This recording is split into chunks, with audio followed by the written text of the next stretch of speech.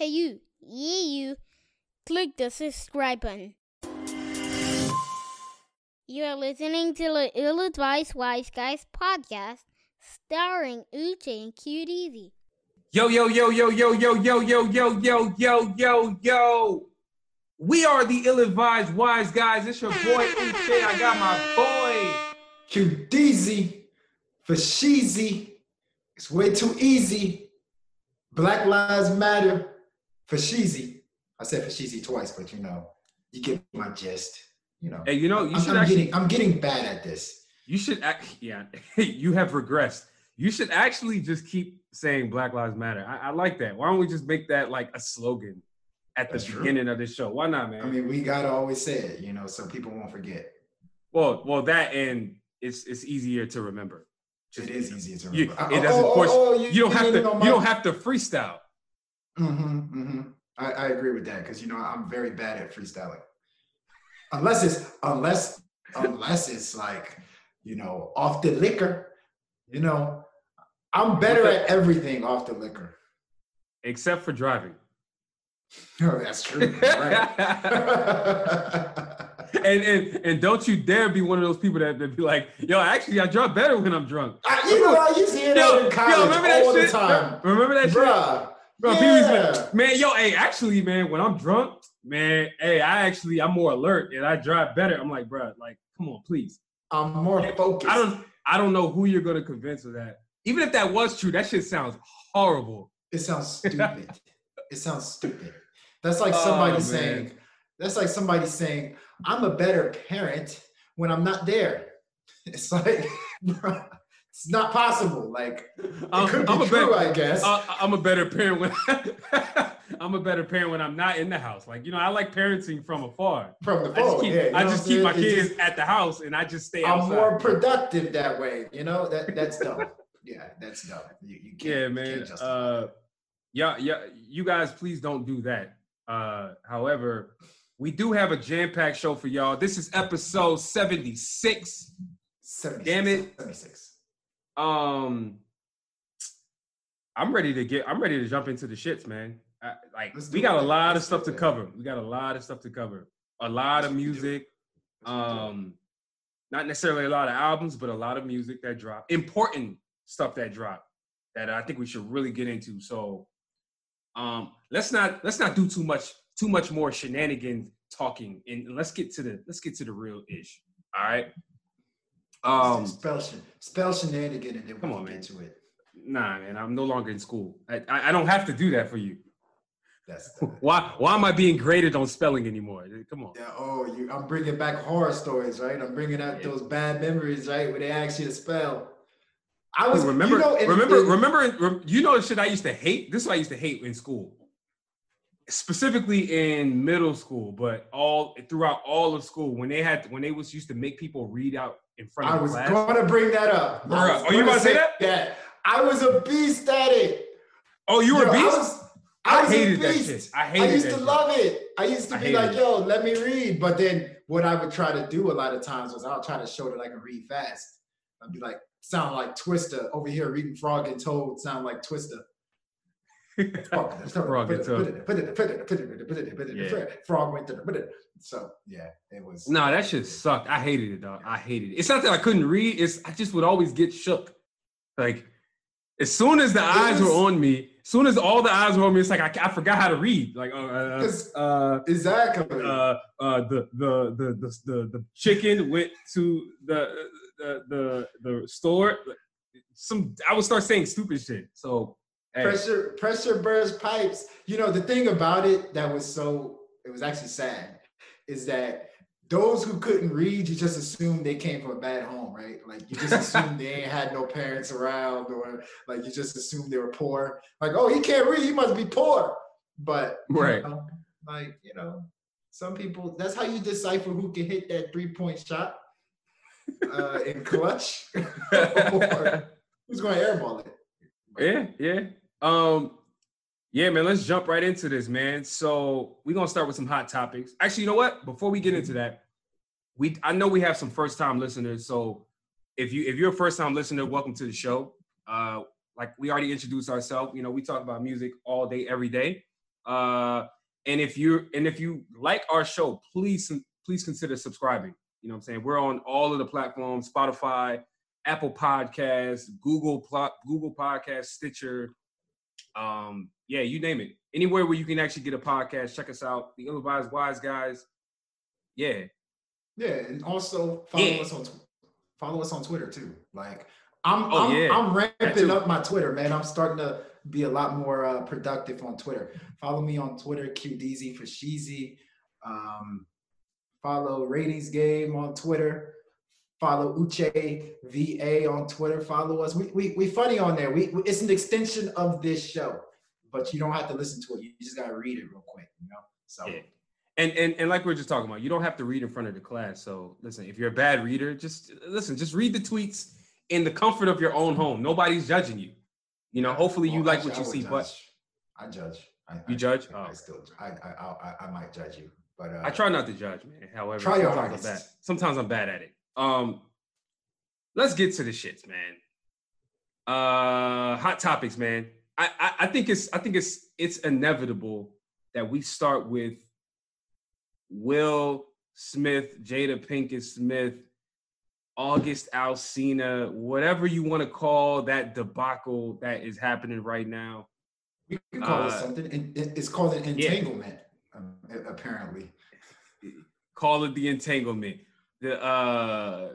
She should have said like a situation. Why did she got to make it seem like it was like two pieces of string that happened to get stuck together? Like, come on, you talking about another person and you referencing it as an entanglement?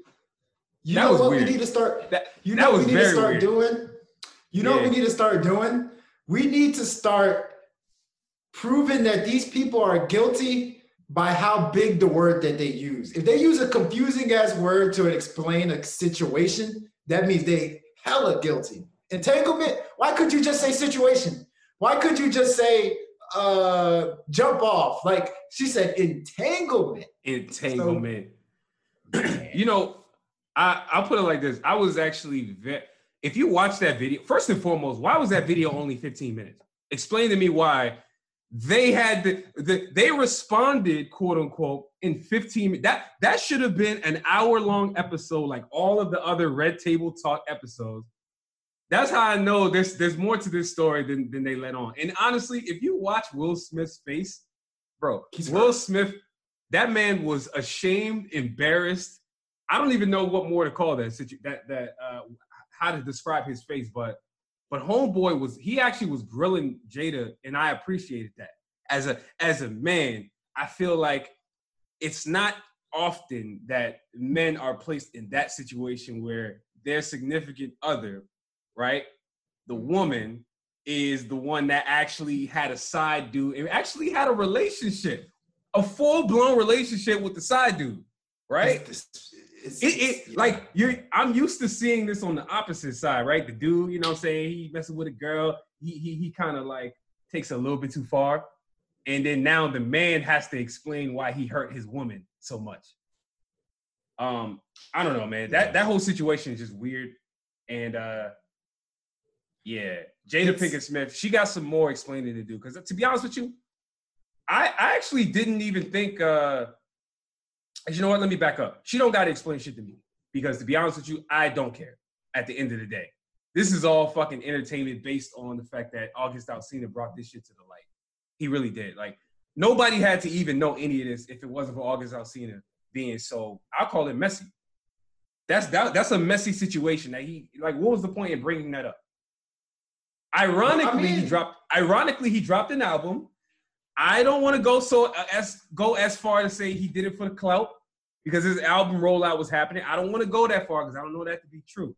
However, the timing is interesting, as Will and Jada even said when they responded. So, I mean, what do you think? Well, I mean, I'm pretty sure Angela Yee asked him about it. And so, like, you know, August Alsina is a real one. He's going to tell the truth. He's not probably with that Hollywood stuff that goes on, which, you know, Will Smith and Jada Pinkett's relationship was very Hollywood. Like, to me, it's like, it's scary because they kind of paint this picture of like a perfect family. But, you know, obviously every family there's a little bit of cracks here and there. But you know, watching that video was uncomfortable. I don't know where you were. I could not even finish it. I couldn't finish it. I was just looking at Will Smith's face. I was just looking at Jada Pinkett's face. They it's obvious they don't like each other anymore. That's done. They don't like each other. I don't see love 100%. There. Like 100%. I see a serious disconnect. And even when Will Smith was trying to like explain himself, he was doing that whole, you know, like I feel like love just, I was like, no, bro. If at this point you can't explain like easily, yeah, and it's okay. Yeah, it's okay. Like, cause you know, just in the past, right? One of the red, what do they call that? I've already lost my train of thought. One of the red flags. Thank you. Okay. One of the red flags that Jada Pinkett has been doing for the last couple of years is she talks about Tupac a lot. She talks about Tupac. I wrote this love letter for Tupac. Tupac, I miss him so much. Blah blah blah. And I'm like, Will, like, how as Will Smith, as a man, you cannot feel comfortable about that. She's saying it in public. She's not even doing it behind the scenes. And then this August Alsina, come on. As a man, let's be real. As a man, you know, as a man, let me say this real quick. Sorry. Go ahead. As a man, you see August Alsina booed up with your girl, multiple pictures. You know the deal. You know what's going on. And so it's just kind of like, you know, the whole dealing with things the Hollywood way. It's just bizarre to me. Interesting take. And I mean, I think you're spot on. But I do want to point out the fact that they also mentioned in the actual conversation that they had that they were separated, right? So I don't even know, like, again, I'm not married, so I don't even know what that means. I know for a fact, you know, couples go through shit, right? You know, separation, you know, they sometimes they take it a step further and go with the divorce route. So clearly they didn't annul their wedding certificate, right? They were taking a break. On a break, that does not mean you go and have a full-blown relationship with somebody. And I'm with you. It's obvious that the love is gone. They've entered into a state in which, to be honest with you, when I look at both of them, I see two people who are just friends at this point. That's why they consider themselves life partners. They're just like, oh, we got kids, and yeah, we probably got a whole lot of business together, a whole lot of money. It doesn't make any sense to break any of that shit up for no reason. So with that being said, I blame August Alsina. Because if it wasn't for him, we wouldn't even know about any of this shit. Like, we should honestly, and that's the biggest thing. That's my biggest takeaway is, although we don't quite understand Will and Jada's relationship, we don't have to. That's their situation. If that works for them, if they don't fuck with each other on that level anymore and they just want to be life partners, so be it. Go fuck with other people. I'm gonna tell you right now, it's obvious Will Smith got side joints, and he keeps them in check. Do you know how uncomfortable this conversation is? I'm just letting you know that it's very uncomfortable, right? It's like, bro, like I hate to, you know, I even apologize that I went that deep. I hate to dive in somebody's relationship, sort of like you said. That's what I'm saying, man. At the end of the day, like, whatever they got, they should, you know. But I think they should strongly consider, don't just stick together, in my opinion. Don't just stick together just because. Like, that's an interesting angle. Now that's an interesting angle. I'm seeing is, that's kind of what I'm seeing. I can almost, dare I say, like, when I look into Will Smith's eyes and the way he was looking at Jada, dare I say there's some hate there. There's some unfixable tension there. Mm-hmm. So the fact that, I mean, you can't live this down. I don't care. I don't care what they say. They say they're as happy as it gets. There's no way that you can live this down. That August Alsina, which is out in public now, everybody knows that what August Alsina was doing with Jada Pinkett. How, as Will Smith, could you get that out your head. I just don't see it. I just don't see it. And his vibes also show me that. But power to them. I hope they work out, man. Yeah, man. Prayers to everybody involved. I wish we didn't talk about this. However, we got to get this content off. Let's just discuss it. Yeah. Fuck it. Yeah. It is what it is. Let's move on though. No need to discuss that even further. I think this is your topic, man. You might want to take this one away. The MacBook Air and AirPods. Hell yeah. You know what? I just bought a MacBook and a MacBook Pro. And this is not an advertisement, guys. This is not an advertisement for Apple. They're not paying me that much, just like 5 cents. But so I got this, and I got this. This is the regular one. This is the Pro. And then I got this. All these. And then I got a damn Beats by Dre. I'm earphone boy. But the MacBook Pro though, the AirPods Pro, noise cancellation earphones, dog. Like, wow, unbelievable. But the funny story I was gonna tell was my MacBook broke, right? My old MacBook broke. It just didn't stop turning on. And I went online and bought me a MacBook Air from the Apple store. They said, hey, you can get $100 off if you say you're a student. I was like, oh, I'm a student, right? I'm still a student. So I bought it, went through, said I'm a student, got the $100 off. They even had a deal for this. Got to the Apple store and was like, yo, where's my laptop? They're like, here you go. Here's your laptop and your earphones. All we need from you is a student ID. I was like, oh, snap.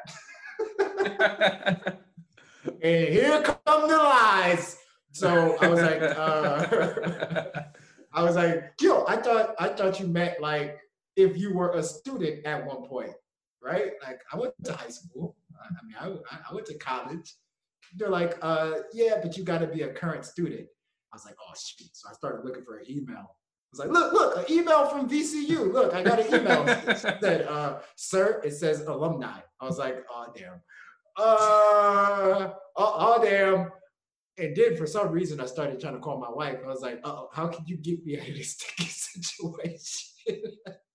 Can you believe she started taking it back? She said, sir, we're gonna have to take this MacBook back because you're not a student. I was like, hold on, wait. I was thinking of every lie in the book, and I was just like, you know what? I'll just pay the difference. The nice lady actually let me go. She was like, don't do this ever again. I was like, okay, I won't do this ever again. And remember Martin on Blue Streak? At the end of Blue Streak, where he had the diamond and he started running away? That's how I felt. I was like, I won't do it again. I started running away like this. So, but that's a funny story. But I have a feeling that if there's Apple people listening, no, I'm not turning myself in. You know that Dirk song? Turn myself in. Yeah. Hey, listen. That was definitely a pseudo ad for Apple, but it's cool. And listen, by the way, don't do that, folks. No. That was an honest mistake. Do that. No, they should do that.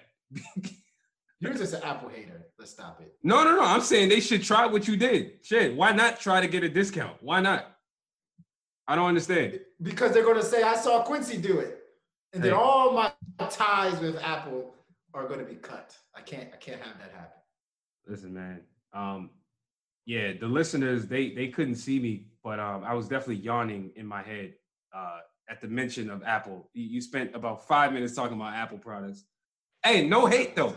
No shade. Apple has more money than the government.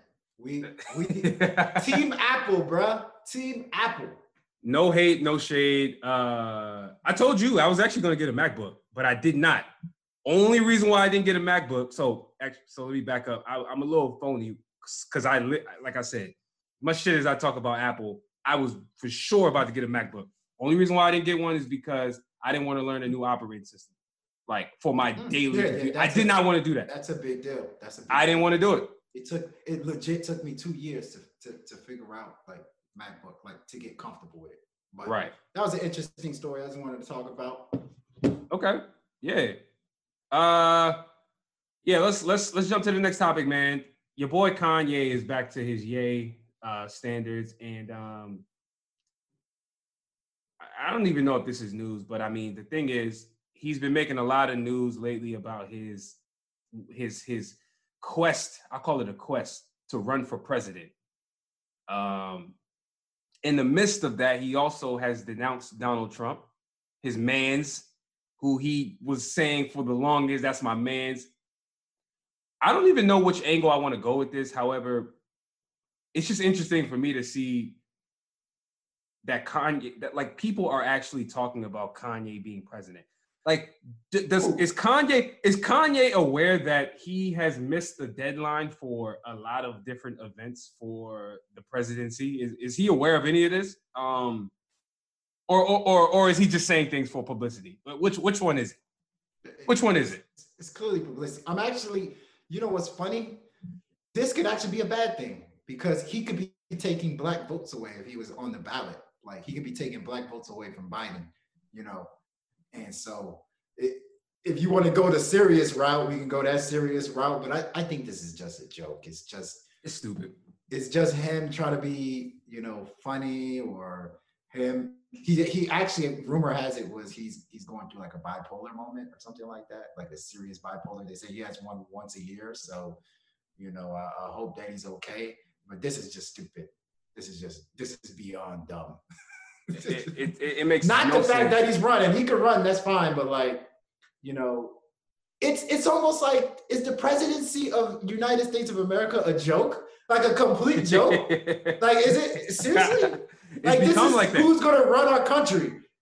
Who's gonna could you 10 years ago, 10, 15 years ago, if we were to take a damn the DeLorean from 2020 and go to like 2006 and said, hey, did you know that the presidential candidates are Donald Trump? Yeah, the dude from The Apprentice. Kanye West. Yeah, the dude that made Jesus Walks. And then Joe Biden. Like, really? It's crazy. It's crazy. to run our country. To run our country. I'm gonna take a different route with this because I'll be honest. As much as the presidency has been, the actual seat of the presidency doesn't mean as much as it did before. Donald Trump is responsible for that, right? I'm gonna take this a step further.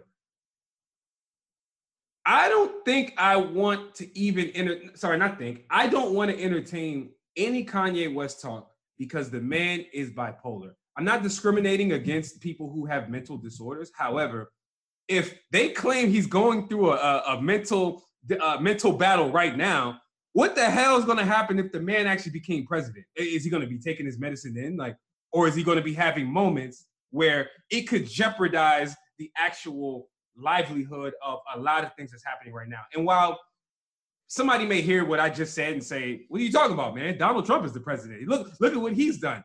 That is the problem with what we have stooped to. We have now lowered the bar so much, to your point. We've lowered the bar so much that I might run for president. Bro, I might run for president, dog. Why not? I really might. Why not? I mean, if you can just get past your multiple felons, then yeah. Your felonies that you got on your belt. Hey, if you see the police, Warner brother, why do you think I'm wearing this shirt? Yeah, I've been dodging the cops for years. Oh, shit. Hey guys, all jokes. It's jokes. It's jokes. I have no felonies. I can vote legally. All right, let's talk about your boy, your guys, T.I. and 50 Cent going back and forth over here. I guess 50 Cent's ducking this T.I. fade that he would supposedly get on this versus battle. And then, you know, the thing about it, 50 Cent, you can't beef with 50 Cent. 50 Cent always takes it too far. You knew that even though T.I. was being friendly, you knew 50 Cent was going to take it too far. Then 50 Cent started posting memes of T.I. on Crime Stoppers, which I didn't know that actually happened. I didn't know T.I. You didn't know that? You actually didn't I didn't know it was real. I thought it was a rumor. I didn't. That was Crime Stoppers. And T.I. was literally saying, yo, everybody, if you see somebody, call this number and you can be anonymous. I was like, yo, he actually was on Crime Stoppers? Okay. What? Okay. I have a different take. I have a I don't care about all that stuff. Yeah, exactly. I don't care about that stuff. I think he's actually doing something good for the community. That's what I'm saying. Yo, if you saw a crime, call the goddamn hotline. Yo, stop. If you're not a gangster, just call the hotline. All right. He didn't say, yo, I'm a snitch. I told, so that's why I'm asking y'all to tell. He didn't say that. That's what people are. That's what people are implying. That's what people are suggesting. So about that? Bro, if you're a law-abiding citizen, please just call the number. If you saw a crime, call the number. All right? It's very simple. It'll help. It'll help wipe some of these people off the streets. Like, it is anonymous. It'll help some people with felonies get off the streets. You know, like you know, like that time you committed your fifth felony, I was like, yo, I'm thinking about it. Once they said it's anonymous, I was like, oh hell yeah, I'm about to take your ass down. Hey, but let's have a serious talk though. From a different standpoint. They're having a beef, which it's not really one, right? It's all entertainment. They're having that in the media right now because T.I. challenged 50 Cent in a versus battle, right? Yeah. Personally, I said this on Twitter and I stand by this. 50 Cent is one of my favorite rappers of all time. Real talk. You could not tell me in high school that I was not part of G Unit, like myself. I was in G Unit as far as that's how hard I fucked with 50 Cent in that whole wave. Still to this day, I don't think people have had a wave like 50 Cent, especially in the recent past, right? With all that being said, 50 Cent is a legend. He has hella records that he set. I'm doing what Stephen A. Smith does, by the way. I'm sure he's a good brother. Let me preface my comments. He's a good brother. Always prefacing his comments. I'm sure he's a good brother. Preface his comments and he coughs. Here's the thing about the project. Let me preface my comments before I say this. That's facts. So all got 5 championships, but I hate him. But so with all the prefacing that I just said, where I could preface some more if you like, to be honest with you, I could. I have a whole lot to say positively about 50 Cent and his musical career.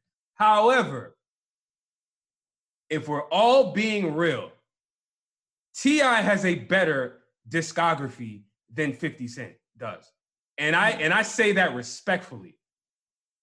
I'm talking about a more sustained career, longevity of hits, more longevity of better albums. I'm talking about lyrically, T.I. went to a whole nother level when he got in trouble with the whole Crime Stopper shit. You guys remember Paper Trail, right? Paper Trail is arguably his best album. He said, go ahead. He actually said that the reason it's called Paper Trail is because he went back to writing his lyrics. And so that's why the lyrics on that album are like fantastic, because he actually took his time making them. I didn't even know that, but that makes perfect sense. He had a whole lot to think about when he got in trouble. He had to put a whole lot of things in perspective. It sounds like he went back to the drawing board. I'm telling you right now, that might arguably be his best album, and I'm sure some people might disagree with me, but that's fine. I'm just telling you, if we're actually having a real conversation, T.I.'s discography and his hit ratio is better to me than 50 Cent is. And I love 50 Cent, but in a battle, I believe T.I. will actually beat him. And I think it'll be pretty decisive, to be honest with you. I think it'll be pretty decisive. Hey. Look, I'm hot. Look, sun is beating on me because you said a lot of bold ass statements that got me sweating a little bit. Hey, I'm glad I'm responsible for making the sun come out, man. Damn, I didn't know I had those powers. Thank you. Can you even see? The sun looks like it's in your eyes. Come on. I can see. Okay, cool. I can see clearly now. The sun is here. But anyway, so here's the thing. T.I. has a whole bunch of albums, right? And the albums are good. But if you just take 50 Cent's first album, a whole bunch of songs on that album are like hits. Because if for T.I., like let's say per album, T.I. has like 1 or 2 or 3 hits per album, like hits. You know what I'm saying? Like hits that everybody knows. Maybe he has like 2 or 3. 50 Cent's first album, Get Rich or Die Trying, you can argue has like 15, 10 hits. Sure. Think about it. Many Men hit. No, that's facts. Pimp, P-I-M-P, and Pimp Remix hits. No. Wait, I thought that was on his second album. That's the first one. P-I-M-P. P-I-M-P? Yeah, I'm a Pimp, P-I-M-P. That's his first album. Okay, I thought that was on the same album as Candy Shop. I thought that was on the Candy Shop. No, that's the second one. All right, you cool. can do those two. You can do Wanksta came out of there. In the Club came off that album. What else? Enlighten me. What else came off that album? You said Many Men. Wanksters. Wanksta, I meant. Wanksta, I said that. Yeah, in the Club. Okay, my bad. He had a joint with Eminem. If I can't patiently waiting. He has a lot. That's If I Can't. Come on, like that first album alone. If we're doing a versus battle, right, hey, you didn't even mention 10 versus 10. You didn't even mention In the Club, by the way. I did. I said In the Club. I did. Oh, my bad. Clearly, I'm not listening. I didn't say it. I didn't say it hard enough. I didn't say it with my chest. That song needs to be said with my chest. You can argue that In the Club is one of the best rap songs I ever made, right? But if you just look at his first album, it has way more hits than you can argue. I'll say another crazy statement. You can argue that first 50 Cent album has the most hits a hip hop rap album has ever had. You can argue. Go ahead, argue it. I'm not gonna argue that because I have nothing to debate it against. However, that doesn't sound that far off. I've never it doesn't seen sound a that far hip hop album with that many like notable hits. Everybody knows Many Men. Everybody knows Wanksta. Everybody knows In the Club. Everybody knows If I Can't, Pimp, P-I-M-P. And then you start getting the I Get Money I Got. Like these joints was hot. Candy Shop. Yeah. No, for sure. And I'm with you. Listen, hey. Hey, check this out. I'm with you, but T.I. has a lot of fucking hits as well. He has a lot that people have forgotten about. I can name them, and this is just a few, obviously. And I know I'm gonna leave some out, and so you might think of something as well. You know, like you don't know me. You don't know me. Come on, man. Like, of course, Live Your Life. What would you call that? These are like the more commercial joints, right? He got like shit. Let me just pull his joint up right now, man. He has a lot of hits, bruh. You got to think about it in this manner. Hold on. You got to think about it so people can read the shirt. You know what I'm saying?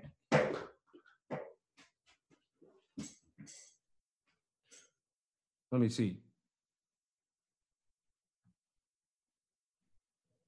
Yeah, he has a lot. I'm actually going through his albums right now, and it's too many to even like to count. But I'm telling you right now, you're right. 50. We're not. But see, the thing about the versus battle, which I have recognized over time, it's not about who has the best album of the two, right? Who like if you're debating who has the better album, if you're using one against each other, that's not how versus works. It's the way it works is who has a more sustained presence of hit songs over time. I feel like if we're playing 20 to 30 songs of T.I. and 50 Cent, T.I. is going to surprise a lot of people. He's going to surprise a lot of people. He'll surprise, but I'm not saying he's going to surprise them from the sense that he's not capable. I'm saying I don't think people recognize how many hits T.I. actually has. You put him in a versus battle, and it's actually gonna prove otherwise. Yeah, but T.I. has a bunch. But the thing is, if you put 50 Cent against a bunch of people, he would win. Like 50 Cent 50 Cent was known for making hits. 50 Cent in a 10-year span, right, or 20-year span, T.I. has been more successful. T.I. has been more useful as a rapper. Yeah. But 50 Cent in his little 5-year shot, if you come on, Magic Stick, like you're talking Magic Stick, you talking what else? These joints hit harder. They just hit harder, man. Fam. They just hit harder. They just come on, man. Like they just hit harder. So hit harder is one thing. Bring them out. Bring them out didn't slap. Bring them out didn't go hard. Bring them out. Compare. Okay. Come on, man. Which is a Jay-Z. Which is a Jay-Z sample, of course. Bring them out. Okay. What else? Money. What else? Yeah, sure. I Get Money is dope. What else? I mentioned You Don't Know Me before. Why You Wanna? But those are like the more commercial joints, which 50 Cent had a lot of those as well. Okay. I don't really want to turn this shit into an actual discussion as far as song to song. However, I personally do want to know what the hell y'all think. Matter of fact, you should put a poll up on Ratings Game. I will put a poll up. At least on Twitter, because if we ever get the battle, which I doubt, I think T.I. is actually gonna win that joint. I really believe that. Okay. I really believe that. So I think 50 Cent, it was a surprise. I guess. Yeah. So I guess people are insinuating that T.I. is the underdog in this battle. That's what people are insinuating. I'm not actually sure. I've actually seen a more 50-50 split, honestly. I've seen people go both ways. Like I haven't seen overwhelmingly any one way. So I'm very curious to see what y'all think about this. And honestly, like I said, if we do get it, great. If we don't, oh well. What you mean? I'm not losing sleep. This is the battle of the century right here. To be honest with you, I actually don't even see it happening for a couple of reasons. Number one, 50, it doesn't even seem like the type that would even want to do something like that. The only person who he's even mentioned he would like to battle is Snoop Dogg. That's what he said. He's like, yo, I want Snoop Dogg. So to me, if 50 Cent thinks he wants Snoop Dogg, what do I think he thinks of T.I.? He probably thinks T.I.'s not even on his level, right? I don't think he thinks that. I don't think he believes T.I.'s on his level. Yeah. Which is why I don't believe we'll get it, because somebody with the type of mentality like 50 Cent apparently has, I don't even think he'll entertain that shit. However, if we're not talking about what 50 Cent thinks, and we're just saying, yo, y'all two go up against each other, I'm telling you right now, T.I. would win. I'm telling you. He would win. He would, and more than anything, that shit would be entertaining as hell. Because they already entertaining the hell out of me right now on social media with their back and forth. That shit is funny as hell. All the memes, like you were talking about earlier, all the memes, T.I. It's funny because you got two people that got quick tempers. Exactly, man. You're exactly right. This joint can get ugly like Esther. You're exactly right. So, yeah, man, we'll see what y'all think. But let's move on, because we definitely want to get into this show. But let's jump into the Sean Jackson and Steven Jackson situation, man. Honestly, I don't have a whole lot to say about this. So would you like to kick this off? Absolutely not. Would you? No, I mean, you know, it is what it is. Steven Jackson. Yeah. Steven Jackson, which, you know, obviously major NBA player, NBA champion. He calls himself George Floyd's twin. He's been doing a lot for like the Black community after this George Floyd situation happened. And he's been doing a lot right, to be more specific. This one, not the best episode in his book. I just think that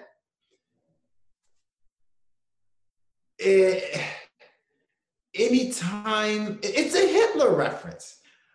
Like, I just think there's so much nonsense, right, on the internet. There's so much nonsense that people read about, they try to share, and you don't really know Like, you don't take the time to actually get reputable sources. Like for Steven Jackson to say, "Oh yeah, Deshaun Jackson is right," and then he tried to backtrack by saying, "Oh, I was just agreeing that he doesn't get treated like Riley Cooper." I'm like, what are you talking about? You just said he was right about what he was saying, and you are co-signing Deshaun Jackson. Like, I'm a sport fan, like you are. Deshaun Jackson has been making boneheaded decisions on the football field for years. Like, he's been making some interesting comments outside of the football field.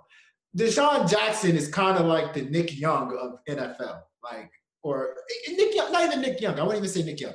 Deshaun Jackson's like the J.R. Smith of the NFL, I would say. And so I'm not as mad at Deshaun Jackson because I'm like, this dude has been making boneheaded decisions all day. I look at him as somebody that's just kind of like a funny character. But for Steven Jackson, this one just hurts a little more for the Steven Jackson side for me, because I think Steven Jackson's better than that. He should know better. And then there's this whole thing about like people just being too bold to say, "I'm sorry, I made a mistake." That's all. That's all you got to do. Just say, "Hey, like I should not have, brought up that sensitive topic. I made a mistake. I believe what I believe in and keep it moving." But he kept trying to like defend himself, and I think it just made him look worse. Very true, man. Yeah, I don't really have a whole lot to say, man. Especially because it's not a whole lot of positive shit, and I don't even want to go in on Steven Jackson. Like, the only thing I'll say is I'm disappointed in Steven Jackson. I'm disappointed in him because for him to align himself so closely, maybe not even through his own fault, but like you said, George Floyd was his act. I mean, that was his man's. They considered each other brothers. It was cool. So so like for him to find himself in this situation is a little disappointing because what everyone's forgetting is that just because people are not rioting anymore, just because people are not, the news is not covering the protests that are actually still going on. Just because time has passed since all of the outcry happened about, lock the police up. If you really think about it, it's only been like a month and maybe a week. So I would say 5 weeks since all of the whole uproar about surrounding George Floyd and so forth happened. So for him to even find himself in things that have nothing to do with the movement that he has now been associated with through his man George Floyd is unfortunate.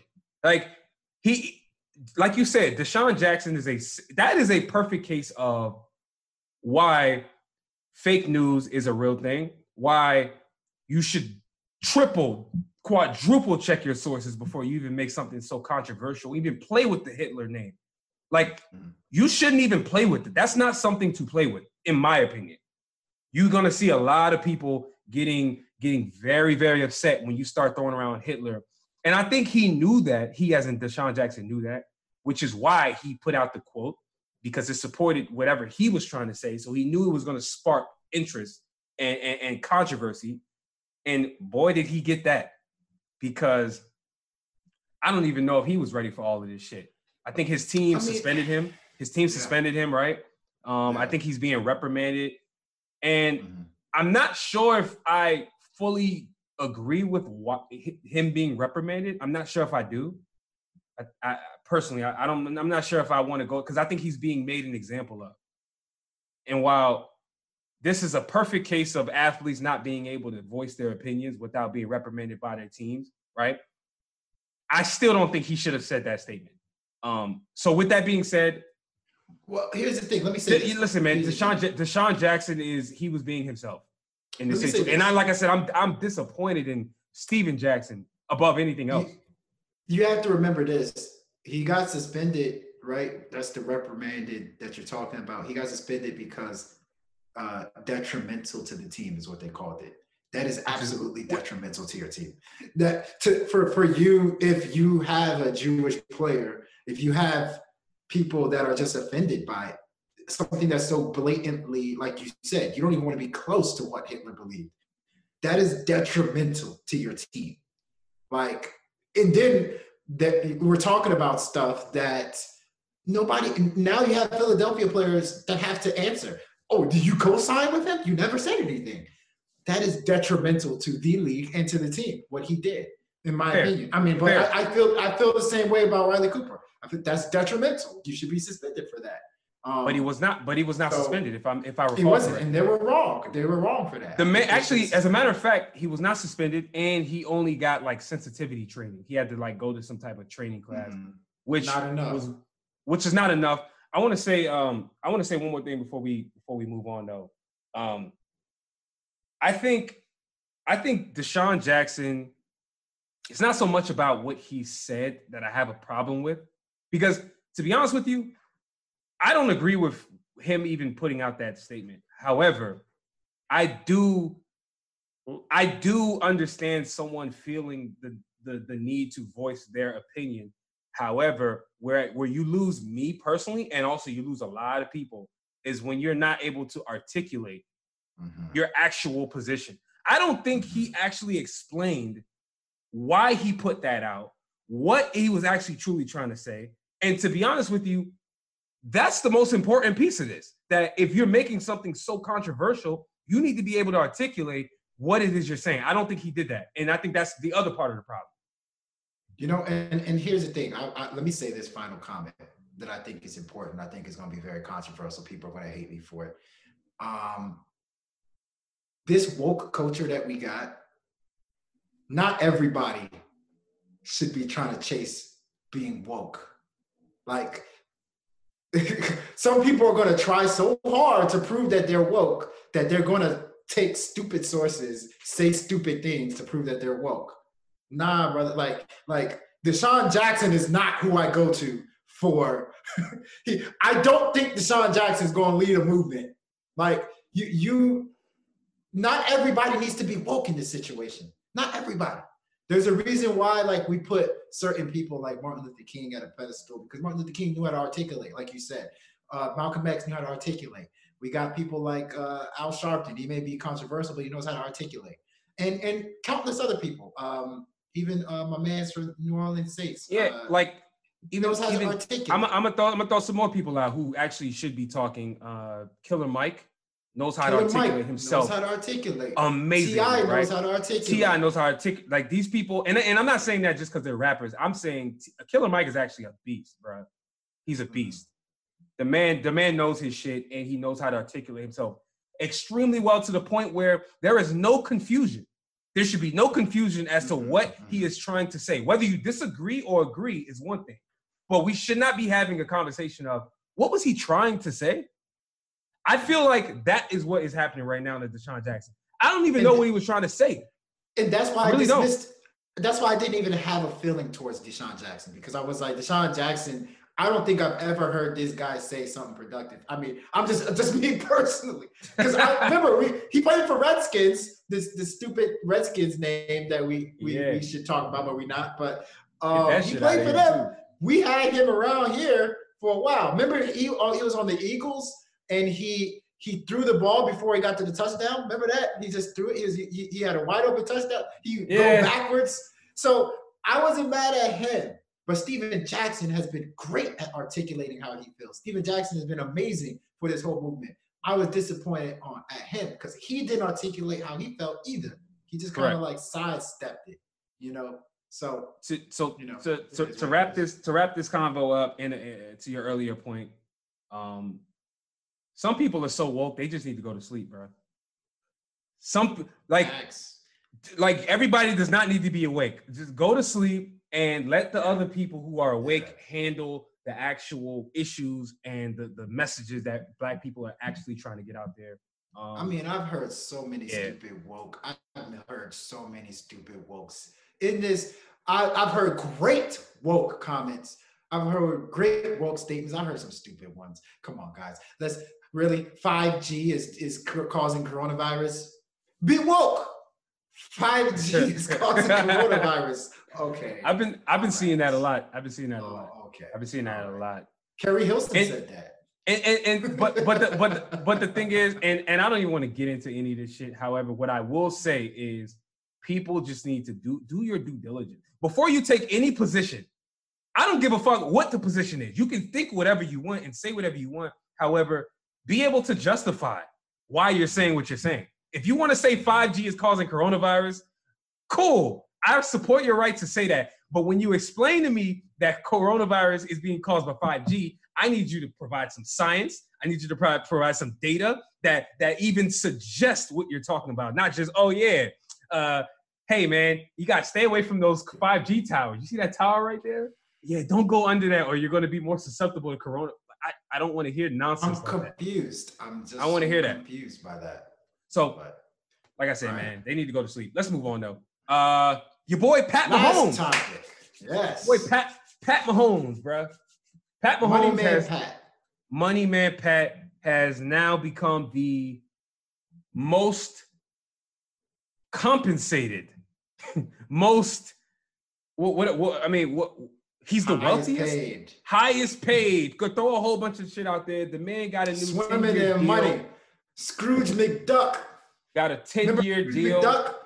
Yes. Remember the beginning of DuckTales when he jumped into a pool of coins? That's Patrick Mahomes right now. Swimming in coins. 10-year deal, $400 million deal.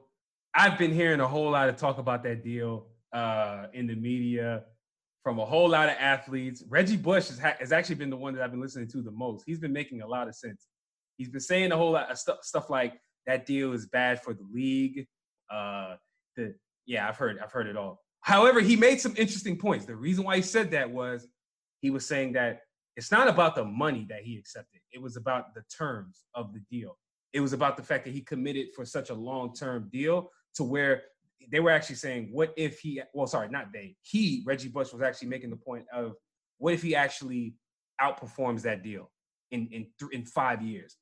He's not going to be able to re-up. That actually hurts the value of the athletes who are trying to accept money and trying to sign deals in the future, because if he's the best player now, right, then is he gonna get better? We're assuming he is. So what will he be worth in 5 years, right? The reason why LeBron James only takes one year deals with the option to reconsider after the other is because he wants market value for what he is worth. And when you accept a long-term deal, you kind of forfeit your right. So that was the argument he was making. With all that being said, that's still an amazing amount of money. I mean, that is record-setting. I've never seen anything like it. Neither has anybody else. Well, congrats to Pat Mahomes. They're going to win the next 2 championships. He definitely deserves it. At this pace, Patrick Mahomes is the best football player I've ever seen in my life. He is the best football player. I think when it's all said and done, if he keeps going on at this pace, he will be second to Michael Jordan, if not exceed Michael Jordan in terms of how great he was at his sport. Think about all the records he broke. He's only in his 3rd year. And his first year, he didn't play. Remember, his first year, he didn't play. Second year, they made it to the AFC Championship. And he won MVP. 3rd year, he won the Super Bowl. I literally don't see why they would not be favored to win the next 5-6 Super Bowl. I don't see why. You can't give me a reason why they would not, other than injury, other than boredom. I don't know. They should be favored for the next 5. They should be favored, absolutely. And I believe they will win next year, and who knows if they're going to, but they should be favored. They should be favored. They should be favored 100%. But I wanted to say this. Remember when the deal broke, I told you it was a bad deal? Remember? You were like, wow, he got $400 million. I was like, yo, that's a bad deal. And the reason I said it was a bad deal is because, number one, like NFL's trajectory is going up. NFL is getting more popular. They're making more money. So what this 40 million a year, what that means now is absolutely not going to mean that in 5 years. The average quarterback is going to make 60 million in 5 years. And that was the point that I was bringing up, that Reggie Bush was saying. It's not about the actual amount of, and I'm quoting him because he's the only person I've heard, not saying he was the only, sorry. He was the one that I heard make that point. I'm sure others are making that point as well, but it's not about the amount of money he accepted. It's about the terms of the deal. Yeah. Sometimes it's not always smart to sign a long-term deal. It's just not. It's not smart for both parties, in my opinion. It's not smart for both parties. I mean, Chiefs is not that bad for the Chiefs, but at the same time, like NFL is a serious contact sport where you can get injured. Mahomes, God forbid, I don't wish it, but Hey. you know, you can have year-ending injuries, and this guy is locked for 10. Remember I told you the story? Exactly. Darren Williams just got off the Nets book. Matter of fact, fun fact, Patrick Mahomes is the highest paid player in any sport right now. Mm-hmm. Do you know who was in that top 5? To my point, do you know who was on my top? John Wall. John Wall is one of the top 5 most paid athletes. John Wall, 100%. That was a bad deal. And that is an awful deal. I think at the time we knew it was a bad deal, but he was healthy. But it becomes so much clearer when the person's not healthy. Things start coming into perspective. So I don't wish injury on Pat Mahomes at all. I'm not even sure if he has a history. God forbid. I'm not even sure if he has an injury history, but I hope he actually lives out that contract where it's beneficial to him. I just want to say one last thing. Like I mentioned earlier, LeBron James is one of the actual trailblazers of that whole 1-year deal in the NBA, I'll say, right? Of superstars, right? And I ain't talking about average players. I'm talking about superstar players taking a 1-year deal with a 1-year option. What's up? Sorry, I need to cut you off real quick. That's stupid. A 1-year deal in the NFL is stupid to do because what I just said, injury risk. That's stupid. No. You'll end up like Isaiah Thomas. Remember Isaiah Thomas? He did like 1-2 year deal with Celtics, and then he got severely injured, and now he's accepting the minimum. In the NFL, you want to lock in as long as you can because, especially guaranteed money. Right, and so I guess that's a good point. I wasn't really comparing the two sports. You're right. It's a different mentality when it comes to signing contract in the 2 points. In the two sports. Apparently, I was just making a point of saying that I think I like for example in the NBA, it makes 100% sense for superstars to sign that 1-year deal because the market value is going up so much. And I wanted to just make a personal point that I'm so far with that strategy that I actually implement that in my personal life. Okay, I operate like a superstar. All right, when I go and I say I want new internet service provider. All right, should I go with Verizon or should I go with Cox Cable? Should I go with Xfinity or should I go with the mom and pop joint down the street? You know, the first question I have for them is, what are the terms of the deal? Do I sign a 2-year joint, a 2-year deal, 3-year deal where you lock me in, or can I just go month to month? You know what I always choose? Month to month. Because I would rather be able to pick up my shit and go whenever the fuck I want with no commitments because I'm a superstar, bro. I need my internet. I'm a superstar. You're a superstar or you're paranoid? I'm a superstar. I know my value. I know my value. I know my worth. Are you a superstar or are you somebody that's scared of commitment? It's a thin line, my brother. Hey, being scared of commitment is the reason why LeBron James does that. Because you actually do yourself a disservice if you actually get better and the market increases. I say all that to say I'm with LeBron James. I'm with LeBron James. But congrats to Pat Mahomes. It's easy to compare LeBron James to Pat Mahomes. But you think that Speedy Claxton's gonna take 1-year deals? Bro, if I was a bench player, I'm opting for the highest amount of terms they possibly have. Like, exactly. You give me a 1-year deal? Can I sign for life? Can I just when I'm done with the team? Can I just become the janitor? Exactly. I'll take the same salary. Just keep me on the payroll. That's all I ask. Can I literally give you my soul? All right. For ever? You took it too far. They can't get my soul. They can't get my soul, man. Knock it off. They can't get my soul. Shall we jump into some new music? Yes, we shall. I forgot what this show was about with these fire topics we got. Let's jump right into that, man. Watch the Throne. So, with the first album on the Watch the Throne segment, we got none other than Pop Smoke with his new album, Shoot for the Stars, Aim for the Moon. We're not going to spend any time to review that album right here because we already did the review for it, which I can check on our YouTube channel. As a matter of fact, we'll put the link in the description of this episode. So yeah, I mean, we want to know what you guys think about the album. We've been seeing a lot of positive reception. I think the album went number one on the Billboard Billboard 200 charts or something like that. Billboard 2. So people are obviously streaming and consuming the music, which is dope, man. It's sad that Pop Smoke didn't really get a chance to see his, this level of engagement that his music is really touching people with, So yeah. Forever woo. They said that is it pronounced posthumous? I've never knew how to say this word. Posthumous. Posthumous. They said that this is the highest selling posthumous album since Michael Jackson dropped his album.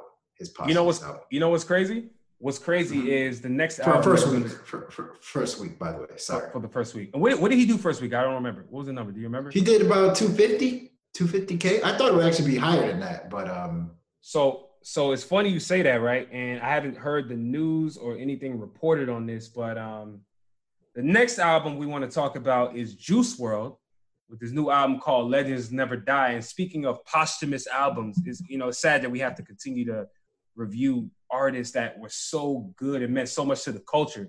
And we're so young. We're so young. I mean, Pop Smoke's not 21 yet. Exactly. And Juice WRLD was not. Juice WRLD had just turned 21, if I'm not mistaken. Yeah. But he dropped his new album. Well, sorry, the label dropped a new album for him called Legends Never Die. And it's funny you talked about the highest ranking posthumous album since Michael Jackson or something like that, because I just saw a tweet right now that said Juice WRLD is projected to do 440K in the first week. Wow. So if Pop Smoke broke the record, Juice WRLD just shattered it. We'll put it like that. You know what I'm saying? So Suspected. It really is. And I'll piggyback off that. I've said it before. I'll say it again, and I'm going to say it all the time. Juice WRLD is easily one of the most talented musicians I've ever heard. Most talented. When he does rock, he sounds legit. He sounds like a legit rock star. When he raps, you know from his freestyles, he's the real deal when it comes to rapping. Him merging the two worlds together, great. He's outstanding at melodies. And as disturbing as his content is, it's still engaging to listen to. Believe it or not, as I would say, Goodbye and Good Riddance is probably still his best work to date. Probably. And I think some of it, the reason I feel that way is because I was kind of new to the guy. I didn't really know him. So he surprised me to a certain extent. I think this is next, his next best work. Legends Never Die to me is literally embodies the potential that he has. And I think he just was interestingly, was in such a groove on that album. Whoever put the album together did such a fantastic job, because it almost sounded like those were finished songs. I would not be surprised if they said majority of those songs were already finished. The only one that sounds like they may have added him was the one with Trippie Redd, Tell Me You Love Me. That sounds a little choppy, but all the other ones sound so finished. And then on top of that, I just feel like the melodies he puts on the album, fantastic. The beats are so trap emotional, rock emotional, just everything of the album just flowed really well. I do wish he rapped more. I will say that. I do wish that he had more harder tracks. But I love the album, man. Well, let me not say I love it. I say I think it's a very, very good album and very impactful. And I think this album's interludes and intros are fantastic. The outro was fantastic. The outro, the interlude, the intro, everything was fantastic. I think it was just really well put together. Yeah, I would agree with that, man. What kind of grade would you give this though, overall? I would give it closer to a B. I mean, every day is rising in terms of like how I feel about it. I'm liking it more and more and more. I listen to it, but I would say it's like a B. Okay. I think it's a little too long. Also, I think it's here and there. It's not necessarily like multifaceted, but it's to me a very powerful body of work. Yeah, I can get jiggy with that. I think that I think Juice World was, and speaking of those interludes that you were mentioning, which were phenomenal on the album, there was one in particular I cannot remember the name, but it was a bunch of clips of people basically speaking highly of Juice World, and I thought G Herbo said something very poignant, which I remember when he said it because he was actually on the Breakfast Club. He had an interview and he was talking about Juice World, especially after he passed. And he mentioned that Juice World was like the Biggie of his generation. Those were words that G Herbo said. And while I'm sure, people compare anybody to Biggie, there's going to be a whole lot of people who are just off the rip going to disagree.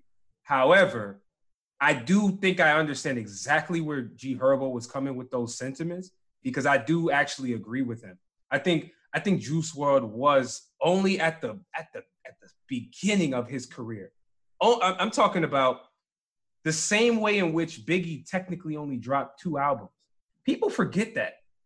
People forget Biggie dropped 2 albums, 2, and he was able to have such a long-lasting effect on the genre for this long, even still to this day, that people revere him in so many different ways. I truly believe Juice WRLD is going to have a long-lasting effect on hip-hop, especially the newer generation, for a very long time because of all the things he brought to the table musically. I mean, to see someone who with such a broad ability to create melodies, I think that's the core difference between this generation of hip hop and the previous one, right? It's all melody driven.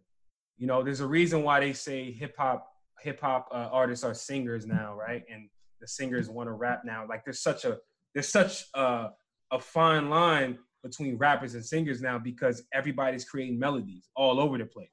I think Juice WRLD did that shit so effortlessly.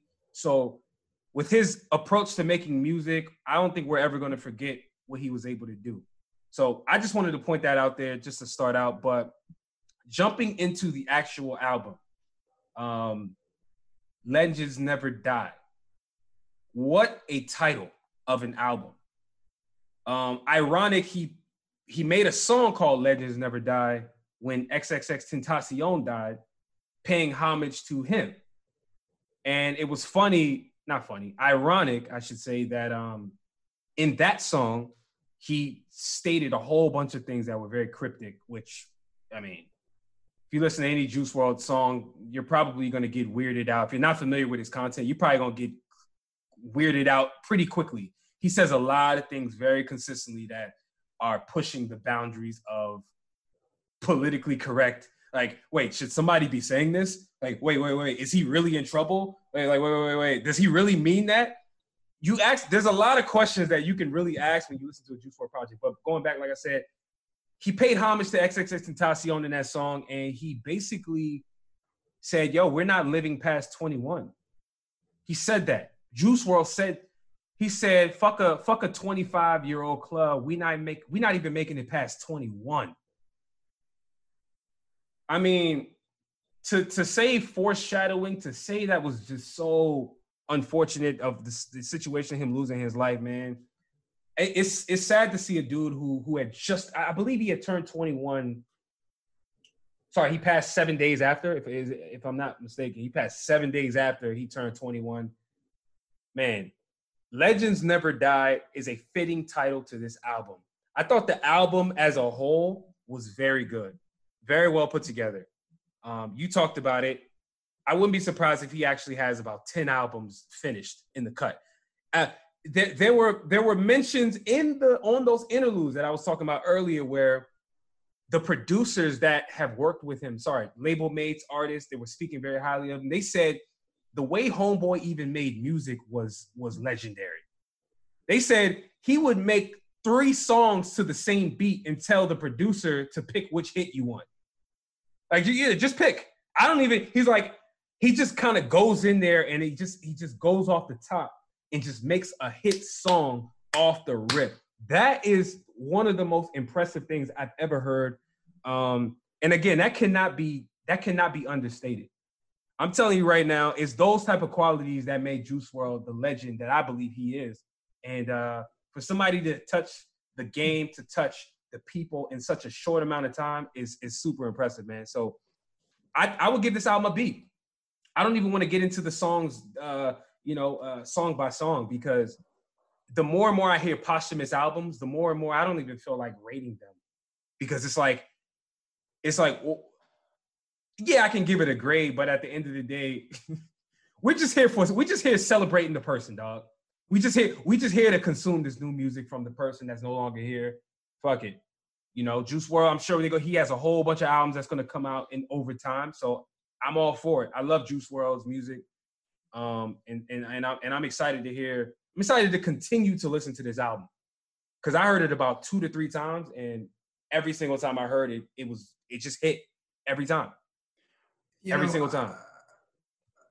Fair. I want to say something that bothers me. Yeah. You brought it up earlier a little bit, but you know how another way you can compare his work to Biggie? Both of them had infatuations with dying. Like, Correct. Both of them talked about their death quite a bit. Like, it's Correct. disturbing. And for a lot of the people a lot of the major hip hop artists, think about all the people that have passed away prematurely in the last couple of years. XXXTentacion, infatuation, talking about death. Mac Miller, infatuation with talking about how he's spiraling downwards and like just kind of like foreshadowing his downfall. Nipsey Hussle, his last single, he's talking about if I would have died at 33. You can go down the line. What is this? Like, what type of craziness is this? I get it. Like, you want to be as real and as much of an open book that you could be, but it's like it's crazy. It's disturbing.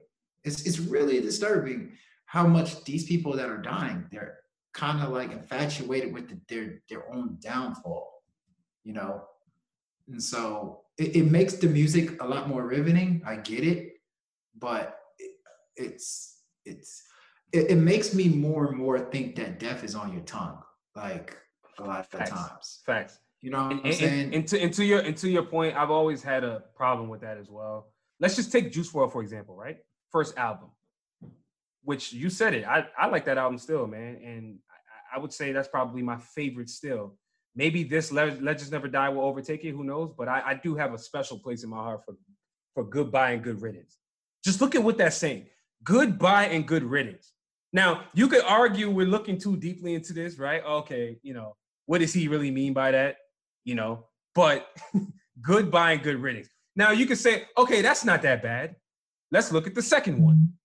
Death Race for Love. Why is he talking about death? All of his content is about death. Majority of it, I should say. And then, of course, this one, Legends Never Die. He's obviously passed. It's a problem. It's a problem, man. I'm a true believer in the concept of your thoughts become things. Whatever you consistently think about is actually going to happen. I firmly believe that. I can attest that for my own self. The things that I've been able to do in my own life that I've positively conceived in my brain, I've been able to make happen. the things that I don't want to happen, that I somehow can't seem to get out of my head, I seem to gravitate towards that unintentionally. I think if everybody had more of a positive, and I'm not here to preach because that's not what this is. It's just more so, like you said, we're noticing this pattern, and it's like, we need to get out of that, because it's not okay to continue to think about death and continue to talk about it so casually. That's not something that we should be talking about on a consistent basis like this. It's just not cool. It's not cool. Yeah, it's disturbing. It's very disturbing. So, all right, good project, but yeah, let's keep it moving. All right, let's talk about the next project, which is my girl, Summer Walker.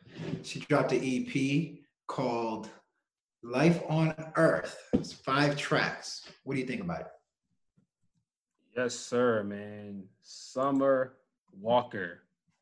Should I say around, haven't you? Wait, when was I ever not there? What are you talking about? What are you talking about? I don't understand. I'm not talking about musically. Oh. You know, Summer Walker been looking better lately. I don't know what it is. Maybe it's the fact that she's not performing and stressing herself out. Maybe it's the fact that she's been stress-free over this coronavirus time. I don't know what it is, but you damn Skippy. She's looking good. That is a fact. But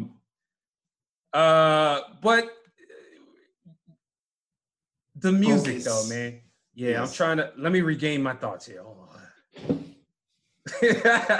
So, Life on Earth EP, 5 songs, man. What I don't even really have a whole lot to say about this.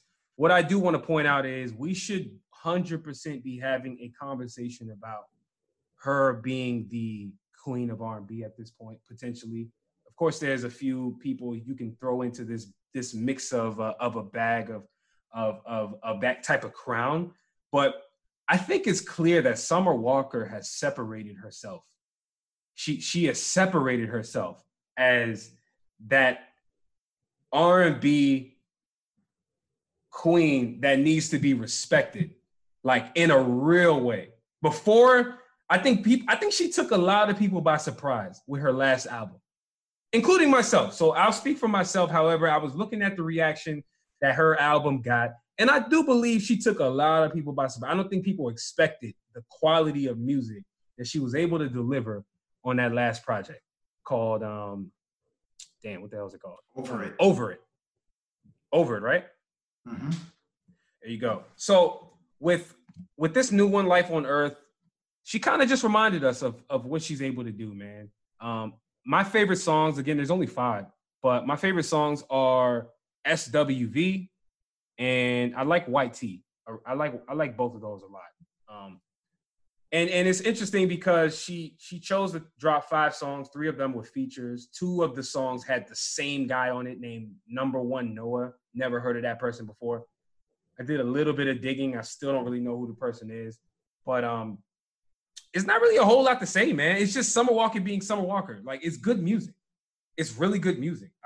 You know what I'm saying? So I think she's gearing up for an album. I haven't really heard a name drop about an actual potential album title or anything like that. But I'm just like, I'm always here for Summer Walker music. Always. This EP, I would give about a B. This is about a B. Okay.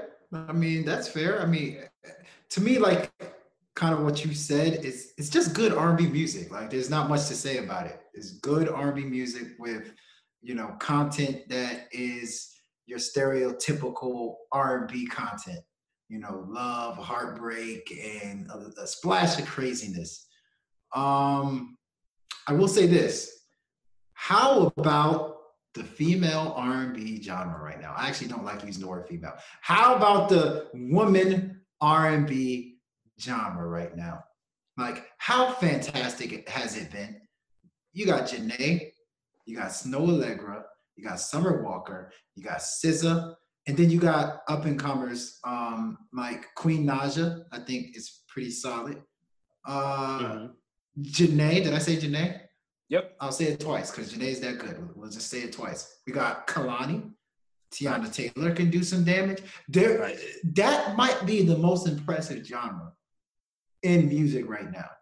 And I do agree slightly. So Summer Walker's good. Summer Walker is very good.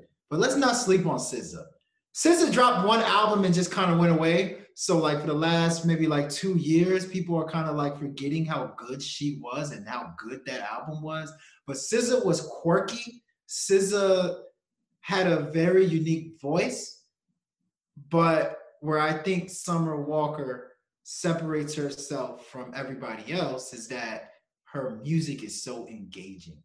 Her music is like almost like talking to a friend that is going through one of the worst relationships you've ever seen in your life. She's putting on her music and it's just coming out fantastically. But, you know, right now, if we want to do a versus battle, Summer Walker versus SZA, I don't know who's going to come out the winner on that because I think they're both two fantastic R&B acts and they're two unique R&B acts. But yeah, as far as this album, like I said, it's fantastic R&B music. I think Summer Walker just knows how to tap into your into your mind. Like she's which is kind of surprising because I've known Summer Walker in interviews. I've heard her say like she writes her music. She goes into like a deep place to write her music. So I was kind of surprised they said that Party Next Door, and I saw her in Party Next Door. Party Next Door actually wrote that. I was surprised to hear that. But Summer Walker is fantastic. This is a great appetizer. I'm very curious to see what she's going to bring out next. Great. B, you know, nothing crazy came out of this album. Nothing bad also came out of this album. So I give it a B. Yeah, no, that's on point. So we agree with that. And I will say this. I'm glad you mentioned SZA because people do forget about her. SZA reminds me of Kevin Durant from the standpoint of everybody always wants to talk about who's present, you know, while they're playing. But when Kevin Durant was hurt, you know, they just forget him. They don't even mention his name at all. It's like as if he left the face of this earth, as if we forgot the dominance that he actually brings to the table while he's playing, right? And so SZA is actually my favorite out of the two, to be honest with you, 100%. I love SZA's music. And yeah, you're right. She dropped one album, but I was actually rocking with SZA before she dropped that album. I liked all of the EPs that she dropped. She's kind of my favorite out of the two. If anybody asks me, that's basically what I would say, to be honest with you. So, but I love them both, man. I'm not here to compare the two as if it's a competition because there's a space for both of them. So let's move on, man. The next album is West Side Gun, Fly God is an Awesome God 2. I did not hear this album. I will be completely open with you guys, but I know Q, you heard it, so I'm curious to know your thoughts. So first, let me start off by saying this because we don't really get a chance to talk about Griselda, that crew, which is Benny the Butcher, West Side Gun, Conway the Machine. They right now are probably one of the hottest rap tandems that like we're not talking about enough. Like to me, they got bars for days. Well, so okay, let me rewind it just to give you guys like a quick little lesson on them real quick. Benny the Butcher is the dude that's like has bars, punchlines, crazy punchlines. He's gritty, but like he's animated, competitive. I would probably compare him to like a Royce da 5'9" type guy. Conway the Machine is just plain old gutter. Like the dude sounds like he doesn't even rap for fun. Like he's rapping because he has a lot of downtime as a drug dealer. That's what he sounds like to me. And then you have West Side Gun. West Side Gun is all animation. West Side Gun sounds like a Looney Tunes character. Like West Side Gun is so explosive throughout his albums. You're gonna hear boom, boom, boom, boom. You're gonna hear him just talk kind of like wacky. He's not gonna hit you with the best punchlines. He's not gonna hit you with the best flows. He's just kind of like this animated, like little homie, like young sounding goon gangster ass dude. What makes it so interesting, what makes his album so interesting, and this album in particular, which has a very interesting title, by the way. Remember, we've been killing the titles these last couple of weeks. There's some good ass titles these last 2 weeks. Like Legends Never Die is a good ass title. Summer Walker, what the life? What is it called? The Life on Earth. Life on. Okay, that's kind of weird. It fits her. God It is fits an her. awesome God. Yeah. Fly God is an awesome God too. But what makes this EP interesting is you get this crazy raps from West Side Gun over beats that are so damn gentle, smooth, beats that I can hear Betty White enjoying. It's very interesting. It's very, very interesting. So that's all I'll say. It's a pretty decent album. I think it's a really good introduction. If you want to know more about these guys, it's a really good introduction to who they are. And the raps are pretty damn good. It reminds me of an old school 90s hip hop album. So that's all I'll say. Okay. Yeah, man. I will check this out. I do have plans to check it out. It's very wacky. I'm all for the raps, man. Okay. I'm a fan of West Side Gun though. I fuck with his style. Like he just has a cool style to me. It's not even about with him. It's not even about bars. It's like the whole package. Like he has the persona. He's entertaining. Yeah. Do you know what he reminds me of? If Damien was a rapper, that's what he would sound. That's what West Side Gun sounds like. Who? Remember Damien? Damien from the DMX. Oh shit, Damien. Come on. Yeah, he sounds like Damien. Damien was demented. Sounds like Damien. Go compare the two. Damien and West Side Gun. They sound very similar. That's an interesting comparison. I will check that out. Yeah, man.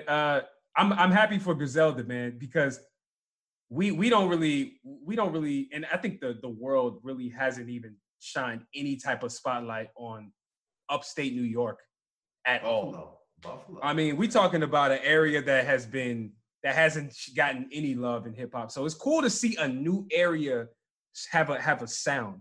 Yeah, I'm all for that.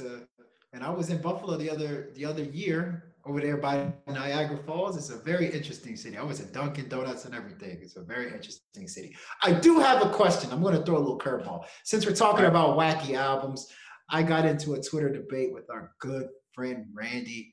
I told him there was a conversation about who has longevity or who has more hits, Mac Miller or Eminem. And I said Eminem.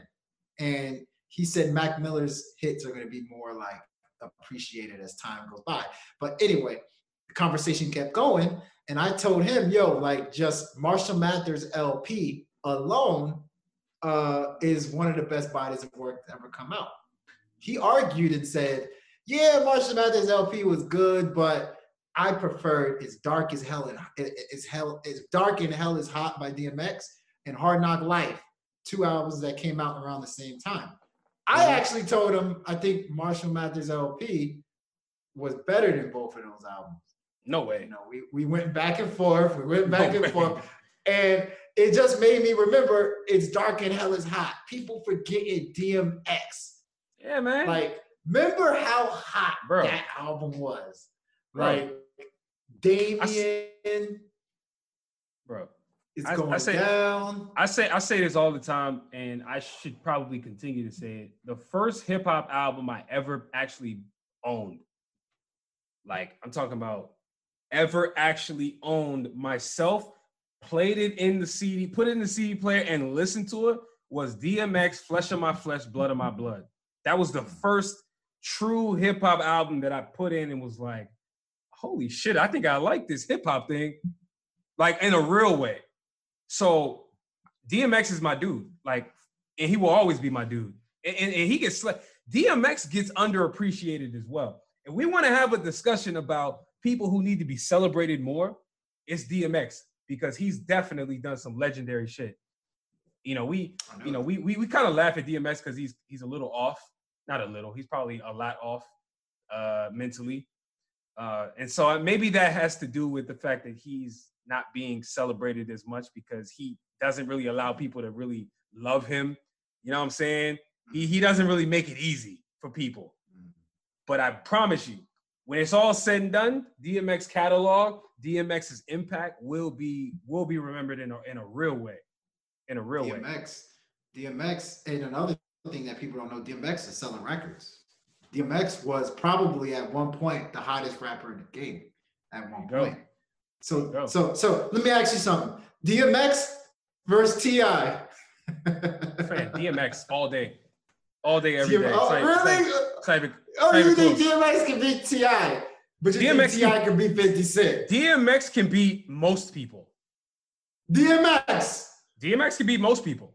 You think so? For real? I want to see DMX and Jay-Z. No. I'm just letting you know, man. I love DMX. DMX is actually calling to battle Jay-Z. He said, "Yo, I want to do a versus battle against Jay-Z." He did. That doesn't sound crazy to me. It doesn't. It just doesn't. Hey, yo, dog. Does not sound crazy. I want to go against Jay-Z. I shed blood for Jay-Z. Let a nigga holler. Wait, what the fuck you say? Jay-Z. Yo, don't you remember when every hip hop album had like a prayer, at least like a prayer that started off? Like DMX started a good chunk of his albums with prayers. Hey, yo, God, you know I want to thank you for what you've done to me. Remember John Wall had one? Bro, that shit was incredible though. Oh man. That shit was incredible. Hip-hop is changed. DMX would open the album with a prayer, end the album with a prayer. There's even some albums where he had prayers in the middle of the album. It's like you just shut up a whole freaking hospital in one of your songs. You went in there, you found them dude you was beefing with, you shot him up, and you asked God for forgiveness. I'm with that. All you gotta do is ask God for forgiveness. He will grant you what you're asking for, man. And in the midst of all that, you were barking.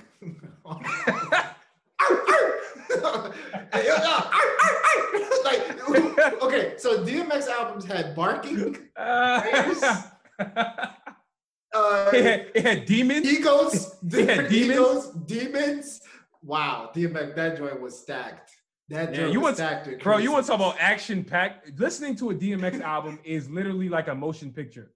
It's just really science fiction hip hop, horror hip hop, and then somehow it worked too. Like he'll link up with people like Aaliyah, like very gentle, and be barking on the song, and then yeah, you can't. Oh man, a grown man barking. He made that normal. He was even barking on his club song. Y'all gonna make me lose my mind. Up in here. Hey, listen, hey, put some bass in your bark, dog. You over here barking like a goddamn Yorkie. No, DMX was barking like a goddamn Rottweiler. Okay? It's a different type of bark, man. Over here sounding like a damn puppy. I swear on everything. I even heard him whimpering on a song one time. No, I swear he did. He whimpered. Shut the hell up. Shut the hell up. Show me the song. Show me the song. I don't believe that shit. I don't believe it. I don't believe it. I think it's on the Stars or something. He started whimpering. I don't believe it, but I wouldn't put it past him. He literally thought he was a dog. I don't know. He thought he was a dog. I'm telling you right now, in 2020, if somebody barked on a song, everybody would look at them like they were nuts. They'd be like, "Yo, hey, does he have it all together? Like, is everything cool up there?" Can you imagine? Can you imagine? Like, let's say you're a rapper and you get into the studio with DMX, and he's like, "Yo, no, I'm gonna lay down this verse, and for the ad libs, let me do the ad libs." And you try to rap, and he's barking. Hey, you know how one of the person who's been doing an amazing job at ad libs, low key over the last couple of years, is Kendrick Lamar. Kendrick Lamar has become he's been fantastic. a very, very great ad-libber, right? On songs that's not even his. Imagine if DMX was like, hey, yo, I just want to do some ad-libs on your song. That's it. And he's just barking throughout. Like, yo, at the end of the line, dude's like, I just went to the store and I shot a nigga. Arr, arr, arr. Like, you just heard barks. You would think there's something wrong. You like, now, hey, DMX he's one of a kind though, man. So let's not act like he's not a legend, man. But he was definitely on some other shit with that barking. I can't explain it. Can't explain it. Definitely was. Last album. The last one. Let's talk about your boy Gucci Mane. Hey man. Again, Summer. I didn't hear the album. However, what I do want to do is critique Gucci Mane's cover art.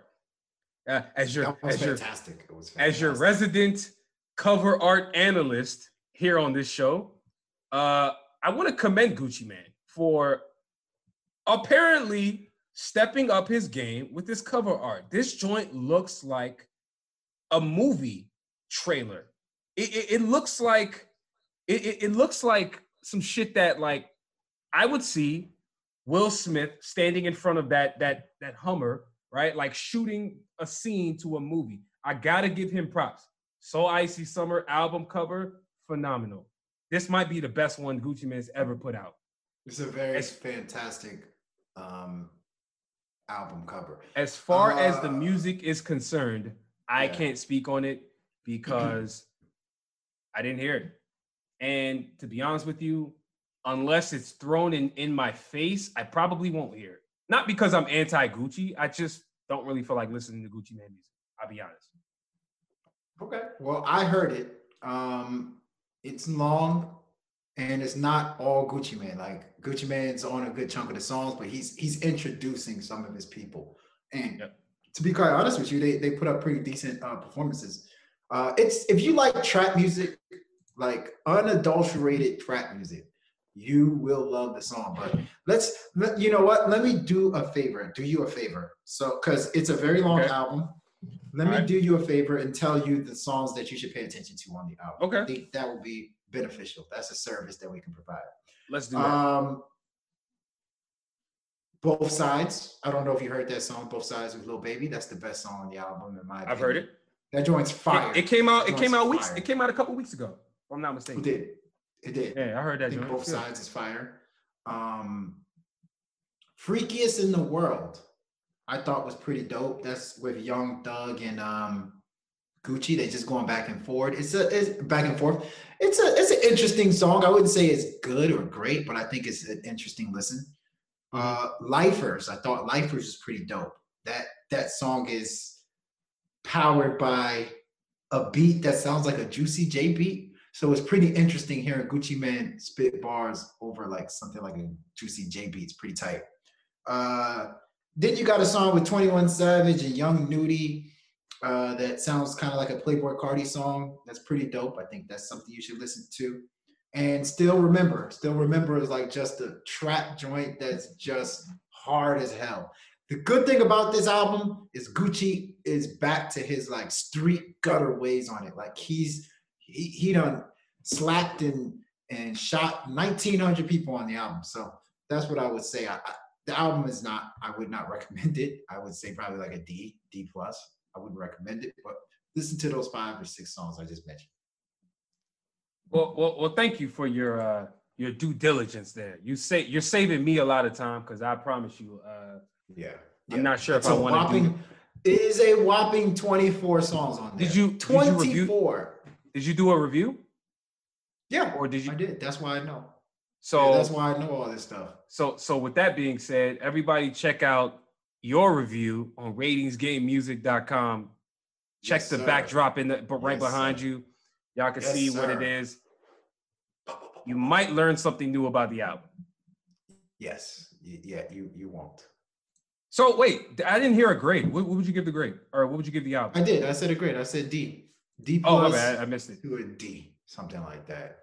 Yeah, not that good. It wasn't great. I wouldn't recommend it. The ill and the not so advice. And for our next segment, We give you the ill and the not so advised. If this is your first time listening to this podcast, then you know that, we'll let you know that this is the segment where we tell you what our favorite songs are and what we tell you what you need to avoid, pretty much. Uh, First song I'm going to say that I'm bumping right now is Russ live from the Villa and Russ's Give Up single. So it's actually two songs. Uh, there was one time you asked me on this podcast, who are some artists that you think can do no wrong in your book, right? And I couldn't give you an answer. I think I said Chance the Rapper, but I actually don't think that anymore because his last album wasn't that great. But I will say this: there's a couple. Russ is definitely one of those people that I think at this point can't do no wrong. He right now he has like that NBA Jam. He's on fire right now to me. And one thing about Russ that I think is pretty dope is that he's very versatile. His first single, "Live from the Villa," bruh, I can tell you right now, his bars on that joint is amazing. Punchlines galore. Flow is great. Clever lyrics. Everything in the book is fantastic. You need to listen to it. I don't know if you heard it yet, Ooch, but you need to listen to that joint. It's fantastic. And then he's putting you on game how to boss up. That's the thing that I like about Russ. He will tell you exactly how to boss up. It's like he is a how-to guide on how to get to the money the effective way. So I really like that song. But then you have a song like "Give Up," where he's singing, he's hitting us with great melodies, and then he's opened up his heart. Like "Give Up" pretty much is about trying to figure out where a relationship went wrong, you know. And that's another thing I like about him. When he makes those R&B joints, it's not just your cliche, "I love her, she loves me, blah, blah, blah, blah, blah." He actually gets into like detail about relationships and love.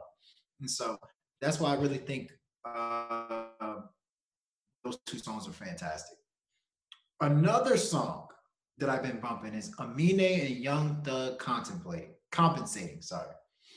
Uh, Amine is yet another artist I think in my book can do no wrong. Like Amine, just like Russ, can rap very well.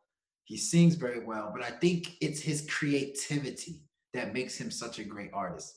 On his compensating joint, him and Young Thugs is going back and forth on some, like I guess some braggadocious slash some, you know, trying to figure out like how you trying to play me, I'm trying to play you. But really, it's not really the lyrics that make the song great. It's the hook is fantastic, it's catchy, it's infectious, and then the back and forth between two rappers that I think are very unique, very creative rappers sounds very dope to me. Make sure you check that out. Compensate. It's fantastic. Another song that I think is pretty dope. Moneybag Yo said some. Moneybag Yo is I think if you were to poll me and ask me which rapper do I think makes the best club hits right now, Moneybag Yo is on that list to me. Maybe number one. Like Moneybag Yo's music, I think probably sounds 10 times better in strip clubs. Just the beats that he picks, just the swagger that he raps with is fantastic. But one thing about Moneybag Yo that I noticed in his music is he's braggadocious, he's a boss and all that good stuff, but he don't be addressing stuff. Like clearly Moneybag Yo has tension with certain people, right? Like, but he never addresses it. He kind of like sidesteps it. Said Some is probably the one song that he made in which he's actually going at you. He's going at that dude that keeps talking about him, that boxer. I think his name is Gervonta Davis or something like that. He keeps sending side swipes at him for some odd reason. I don't know the history between these people, but I keep seeing that. Moneybag Yo addresses it and at the same time makes a dope-ass club hit. Said Some is very, very good, and do not sleep on Moneybag Yo. And the last song I would recommend that I've been playing that is very fantastic is Wash Us in the Blood by Kanye West and Travis Scott. Listen, we've been trying to cancel Kanye for like 5 years. How long can somebody be in the process of being canceled? Like at a certain point, we just gotta say cancel is annulled. Like whatever the case may be, never question Kanye's artistry. Like in this day and age where we got a lot of people that sound the same, we got melodies for days. I get it, I understand it. Kanye is the only person that would take things to the next level. He switches things up. He makes things you've never heard before. He actually takes chances. And to me, Wash Us in the Blood is one of the most unique songs I've ever heard in my life. The energy is amazing. Very simple lyrically, actually, if you really think about it. He doesn't really say much, but how he raps, the beat, the controversy, just the attention, and then you add Travis Scott in there as like the ultimate hype man. Oh man, that song is fantastic. I think that's one of the better first singles I've heard in a while. Like to pretty much get people excited about what you're trying to do. I thought that was fantastic. Now to my not so advised songs that I would say stay away from. I feel like every week we talk about 6ix9ine. Every week I have to say there's a song that he makes that is not good. Well, Gooba, right? Gooba, we agree that it's not that bad. It's not that bad a song. But I did not like Trolls at all. Yaya to me is the worst song he's brought out since he's gotten out of jail. Yaya, if you don't know, Yaya is a reggaeton inspired joint that has 6ix9ine singing, has 6ix9ine using his inside voice. I get it. It's your stereotypical reggaeton song, but to me it's sloppy, it's rushed, it's predictable, it's not structured well. I just think flat out is just a bad song. And there's a bigger message to what I'm trying to say is that you can't just sit here and say I'm going to make a reggaeton song and just make a reggaeton song and expect it to be good. That's kind of disrespectful to the reggaeton genre. People that are actually good at this. Just because the man speaks Spanish doesn't mean that you should like a song that he makes in which he speaks Spanish and he uses a reggaeton beat. Please, guys, don't fall for it. Please appreciate the real reggaeton artist and not somebody that just does it for fun or for whatever reason. And another song I want to talk about, which is going to surprise you guys, not so advised, is, man, I wasn't really feeling that Kid Cudi and Eminem joint. I really wasn't feeling it. Like, I tried to. Like, the nostalgic vibes it gave me. I mean, Eminem's obviously one of the top rappers of all time. Kid Cudi, to me, is one of the most influential hip-hop acts ever. And I thought them coming together could make something super unique. But I don't know, the chemistry kind of was off. And the song was just kind of like, okay, you know what I'm saying? Like, it was, don't get me wrong, it was action packed and, you know, they talked about George Floyd and stuff like that, but you can't just put two titans together and just expect it to be a good song. Sort of like how, in comparison, when Jay-Z and Nas, they stopped beefing, they made back Black Republicans. It's all right. I mean, they're two titans. I don't see the chemistry there, and I think that's what happened here. And so that's my ill and my not so advised for this episode. Interesting list. Good list. A lot of the songs I haven't actually heard, but I'm obviously familiar with the names. I mean, you're right, man. Russ is on fire. Russ hasn't missed in years, if ever. Amine, I'll check out that song. I'm a Young Thug supporter. I'll call that. But you talked about Kanye West and Travis Scott. I want to talk a little bit about that because while I like that song a lot, it's just not one of those songs that I want to play.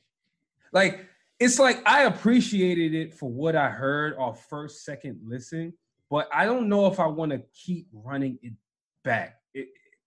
I don't know. It's weird. It's weird. I just kind of have like a little, not a love-hate relationship.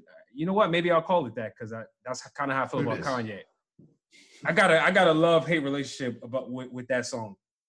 It's just, I don't know, man. It's something about it that just doesn't make me want to keep playing it. But it is a good song. It is a good song. And of course, Moneybagg Yo, dude, we've debated for years about Moneybagg Yo. Yeah. Especially, I remember the most popular one, at least the most recent debate we had was who's a better rapper, him or Young Dolph. I'm still holding true. I still believe Moneybagg Yo is a better rapper. I still think he's a better artist. I think he's better at everything, except for the realness. I think Young Dolph got him a little bit when it comes to the more hard hitting lines. But nonetheless, I do like that song. That's a good song. That said something. That is a good song. That's a good list, man. That's a good list. I like that. So for me, I had a couple of songs from a couple people that you may be familiar with, you may not be familiar with, but I think this name is pretty common at this point. Snow Allegra. She dropped a new song called "Dying for Your Love," and I really like it. It's one of those songs that is right up her alley. That R&B slow jams feel. It has that grown folks aspect that I think maybe the young people won't necessarily vibe with. I think the difference with Snow Allegra and the type of music she makes versus some of the more contemporary or modern or younger R&B women that you mentioned earlier is they do a little bit more with their production. Like I think, and also they're a little bit more with the times as far as the references that they drop, the swagger that they come across. That's kind of the core difference that I see with Snow Allegra and the Summer Walkers, the Janae Aikos, even the Scissors, if you want to throw that in there as well, or throw her in there as well. So, but Snow Allegra, she dropped a really good song. I really like this joint. It's in my library. Y'all check that out. Vibes galore. Go light you a damn incense while you're listening to it. If you're chasing for any type of person during these quarantine times, man, this will put you in the mood. I don't know if y'all are out here dating on. Dude, what are people doing? Are they on dating apps? Are they on? How do people meet nowadays? It boggles my mind. I don't know, but what I do know is that this song is for the grown people.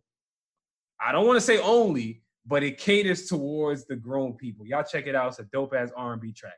And Snow Allegra's dope. I think she dropped a really good album last year that people loved, that didn't get enough shine, to be honest with you. So I want to definitely keep elevating the music that she's making because it's really good. The next song I want to talk about is Queen Naija. A song called Butterfly by Queen Naija and Wale. Queen Naija, you talked about her as well earlier.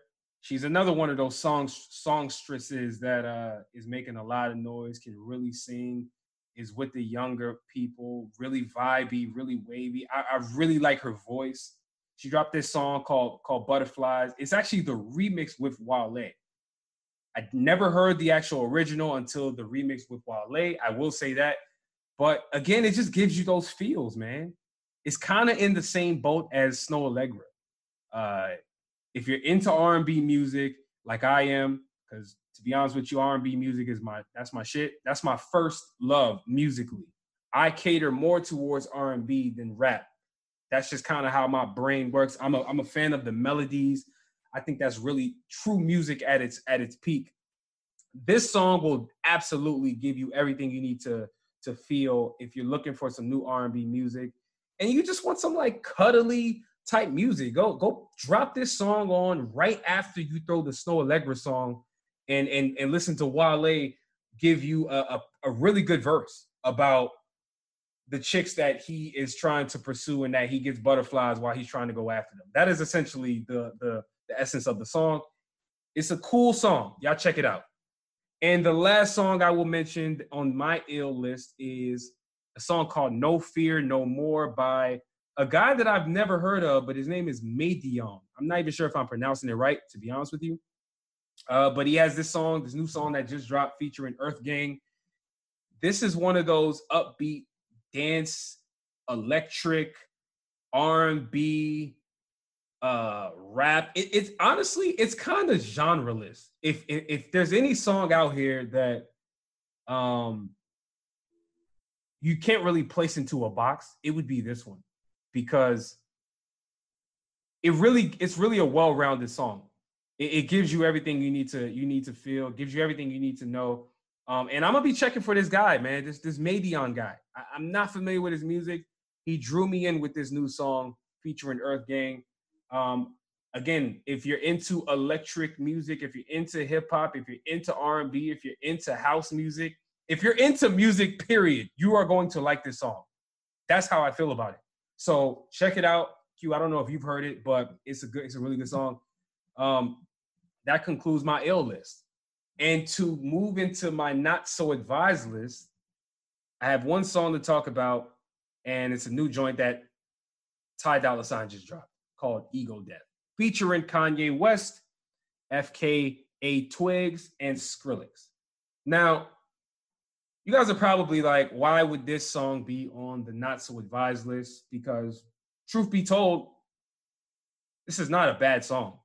As a matter of fact, it's actually a good song. You know, it's one of those alternative R&B, alternative type songs that I would compare to the joint that I just mentioned with the Medion and Earth Gang joint. So why is this song on the list? Well, it's really come to my attention that Ty Dolla $ign is no longer focused on R&B music. And while I hope I'm wrong about that statement, him dropping these type of songs is just proving the point that I've been trying to hammer home for the last couple of years about Ty Dolla $ign's impact on music and the fact that he has a lot of relationships with a lot of different people. He's really entered into this really unique space of a songwriter and of a producer where he's really working with every type of artist that music has to offer. And while that is very commendable, that's very commendable. Matter of fact, we should put some respect on his name for even having the audacity to do something outside of R&B music to how we were kind of introduced to him for. So I'm all for the musical expansion of what he brings to the table. I love the creativity. Like last episode, we bashed G-Eazy for his alternative album that he just put out. And while I don't think the album was good, I respect his artistic approach to expanding what he brings to the table. However, I have my opinions as to what I believe they do best as a consumer. So that's kind of the same approach that I feel about Ty Dolla $ign. I think he's lost his way musically. He's lost what I believe made his music resonate with us as a listener. We not getting R&B music anymore, and it's sad. Because if Ty Dolla $ign would just simply go back to what he was doing on Free TC and even parts of his next album, Campaign, not the whole album, because he kind of veered a little bit more towards hip hop. But I just think he really needs to reevaluate his artistic approach and specifically the music that he's dropping. Because for this to be a single that Ty Dolla $ign dropped lets me know all I need to know about where he's moving musically. Because you drop a song like this, and you think he's gonna come back with a R&B slow jam the next joint around? I don't think so. And so it disappoints me because Ty Dolla $ign has been one of my favorite artists over the years, and I'm just not happy with what he's been putting out. So again, this is not a bad song. It made my not so advised list because he's better than this, and he actually, in my opinion, actually needs to start showing that. Because I think people are forgetting what Ty Dolla $ign is even good at in the first place. I really believe that. So that's my list, man. Hey, I can't hear you. I think you're on mute. Let me address the Ty Dolla Sign, I guess, first, since that's the one you're most passionate about. Right. I do agree. Ty Dolla Sign, I think I don't know the word that I would use for it. I want to say he dumbs down his music. I want to say he doesn't think highly about himself. I don't think he knows how good he is. But at the same time, I do like him experimenting with EDM. He sounds really good. This is not his first EDM song. It's not, by the way. It's not.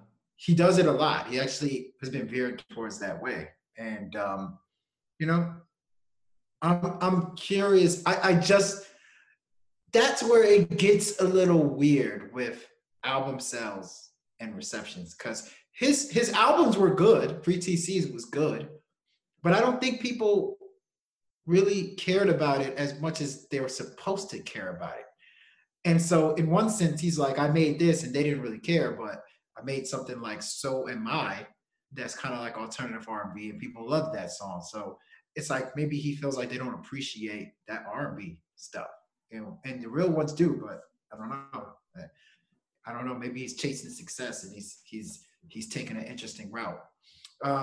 It's funny that Earth Game and Medion song. I saw it. I thought about listening to it, but I was like, I don't know who this Medion guy is or woman. Fair. So neither did I. Before I exactly. So I'm and then now you tell me it has EDM vibes. I definitely have to listen to it. Earth Gang on some EDM vibes. Oh man. It's not completely EDM. Like I said, it's a well-rounded song. I wouldn't call it EDM, but I would say it has a lot of different elements. A lot. It's very hard to really categorize. I gotta listen to it. Yeah. I gotta listen to it. Yeah, check it out. Thank you for that list. You're welcome, sir. Ill-advised thoughts. So, for my ill-advised thought, I want to talk about music and how they age. You know, in this world that we live in today, things just don't age well. Sometimes things age well, and sometimes they don't. That goes for tweets. That goes for stuff that media pundits say, politicians say, in movies, stuff that happens on movies. And I think it's especially so in music. You know, we all have some of our favorite stuff that didn't age well. For some odd reason, J. Cole is somebody that always says stuff that don't really age that well, right? Like, think about his comment about, I pray that they let Tekashi out because they want him to rock. I think if J. Cole can remake that verse, he would probably take that out. And most recently, J. Cole, or not recently, on No Role Models, J. Cole said he wants that Will and Jada love. After all the stuff that has transpired, including Entanglements, I'm pretty sure J. Cole probably would take that out too first. But, you know, at the same time, we got to give J. Cole credit, right? J. Cole also made a song called False Prophets that I think actually describes what Kanye West is showing us right now, where, you know, he's somebody that was influential and he was somebody that was speaking knowledge, but now, like, he's kind of a shell of himself. And I think he accurately described that. However you feel about Kanye, it's however you feel about him, but I think he was pretty accurate in that statement. One of the songs that I think probably aged the poorest, and it just this week it aged really badly, is Big Sean's I Don't Mess With You, I Don't F With You song. As you may know, Naya, she right now is missing. I think right now they're trying to discover her body. They believe that she may have drowned. And famously, "I Don't Mess With You" is about Naya. Uh, and in the song, Big Sean is just pretty much saying that I dodged a bullet, that she was crazy, and you know, um, how much he doesn't like her, that she just was here for the money, et cetera, et cetera. And unfortunately, that song is really big in the club. A lot of people love that song. And I think it really resonated with a lot of people. I do think that is probably Big Sean's best song, actually. Um, it's just so interesting how something can age that badly after an event that happens. And I think in this case, this is probably Big Sean's biggest banger. What do you do? Do you perform it again? Do you say that that's how I was feeling at the moment? I can't be, ignoring those feelings that I had back then. Do you retire it? It's interesting. I think that's one aspect of music that we kind of ignore a lot of times, is that uh, how you feel at the moment is a lot of times reflected in the music that you make at that moment. Um, do you still choose to embrace how you felt at that moment? Because at the end of the day, everything ages. I think it's an interesting conversation to have. I think personally, I'm still gonna bump "I Don't Mess With You." I will look at it a little differently, but I do think that this is something that might change the way people talk about their exes, might change the way people view the idea of bashing somebody, because everything ages, and unfortunately, a lot of times they just don't age well. That's my ill-advised thought. Okay, that's a good one, man. That's a good one. Um, yeah, man, it's sad. It's kind of sad. I saw that story this week, and I was just like, damn, man. Yeah. Like, what, what really happened? And yeah, it's unfortunate, man. They said they found the son, the 4-year-old son, on the boat by himself, like sleeping. You know what I'm saying? Like that's tragic, actually. Like, you want to talk about a tragedy? That is a tragedy. Yeah. Yeah, I don't have any more thoughts. That's just a sad story. Real talk. I was actually sad to see that story. Yeah, it was a very sad story. Very sad story. Yeah. So that was a good ill-advised thought still. So for me, for my ill-advised thoughts, I want to talk about Gilly the Kid and his all lives matter statements that he made, which was very interesting, because if you guys know anything about Gilly the Kid, he's had a very interesting career. I'm not familiar with his musical career outside of the fact that he was feuding with Cash Money and Lil Wayne back in the day over ghostwriting claims, which Lil Wayne has denied still to this day. However, it has become at least relatively clear that he was around during that time and he contributed in some way. What that way was, I don't know, and I don't think we'll ever know. But I'm not here to talk about his musical career. He dropped the All Lives Matter statement, which put a whole lot of people in uproar, to be honest with you. And I think the whole All Lives Matter statements that people have been making have been very interesting.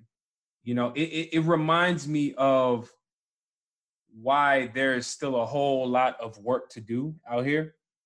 It reminds me that there are a lot of people who just don't get it. I saw a very interesting tweet.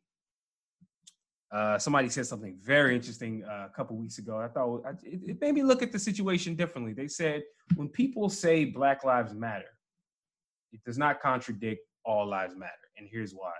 The person used an analogy and they said,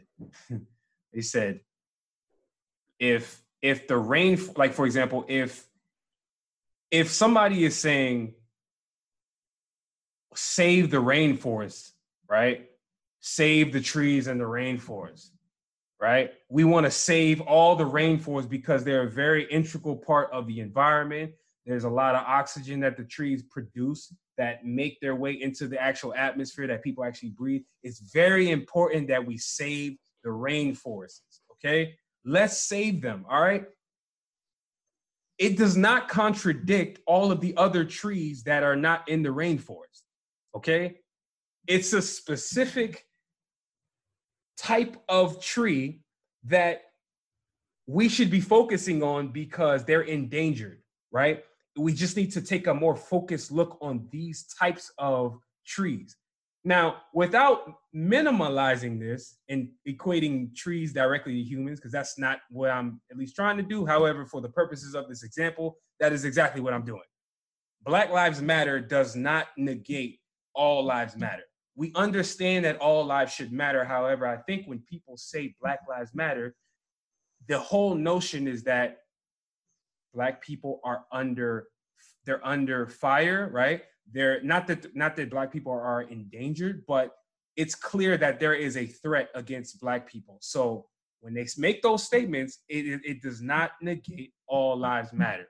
It kind of undermines the focused look that Black people want to be placed on the movement. So I'm not here to trash Gilly the Kid, nor am I here to trash anyone who uses all lives matters. I really don't. I mean, it is what it is. However, I just kind of want you guys and the people out there who think that to just take a different view of the situation, right? I think two things can be true. Black Lives Matter can be true. All lives matter can be true. Why do they have to compete against each other? Why? And I think when people try to make them compete, when people try to put them up against each other, it's unproductive. Like, that is not what is needed. So again, Gilly the Kid has I think he's tried to explain himself, which is very interesting because he's now turned into a podcaster, which now everybody has. And he has a pretty good one, by the way. It's very entertaining. So you guys should definitely check them out. I actually fuck with the show. I fuck with him as a personality, which he's always been that. But it's just interesting to see yet another person being used as an example as to the undermining of a movement such as Black Lives Matter, right? Let's stop with the comparing of the people mattering, right? They all can exist. However, let's stop negating each of them, right? Let's stop. Let's just stop, man. That shit is whack to me. It's whack. So with that being said, I'm gonna put this back to how we started the episode. And you actually talked about it. You said Black Lives Matter, and we're gonna end on that. We're gonna end on that with this episode. I think it's fitting. That's my ill-advised thought. It's more of an educational session today. That was a good ill-advised thoughts. Yeah, there was something else that he said. I can't remember, but he said that and then something else. But you're absolutely right. Like, Black Lives Matter is a movement to let you know that, like, this community is complaining, like, about not being treated fairly, not being treated equally, not being given attention. And it's like, we can't, all lives matter, I get it, but like, we need to especially pay attention to what Black lives in America mean. It's just interesting because all lives matter has been something that I think, I would guess, most white people have been saying, people other than Black people. So it was interesting to hear a Black person say, hey man, like, not get the message and just say all lives matter. Like, that's very interesting. I think that's one of our, within this whole situation, like, that we're going through right now, that's been one of the most interesting things. Like, Black people attacking Black people. And I think it's bizarre and it's weird. But that's a great ill-advised thought, as usual. And yes, Black Lives Matter. Don't forget. Appreciate that, man. Yeah, let's wrap this up. This was a good episode, good conversation. If you guys like what you heard, definitely subscribe on any platform you listen to podcasts. We're going to drop this episode on YouTube. It's definitely going to be up there. And like we mentioned earlier, that Pop Smoke review is up on YouTube. Check it out if you want to hear our thoughts on Pop Smoke's newest album. Rest in peace to Pop Smoke. And as always, if you are giving advice, make sure it's ill. Yes, sir. Yes, sir. And make sure you get some Apple Pro and Apple EarPods and all this good stuff. All right. Yeah, make sure if you see the police, make sure you warn me, aka a brother. That's all I ask. I will. And it could be anonymous. Yeah, you can end up on Crime Stoppers like T.I. We'll see y'all later.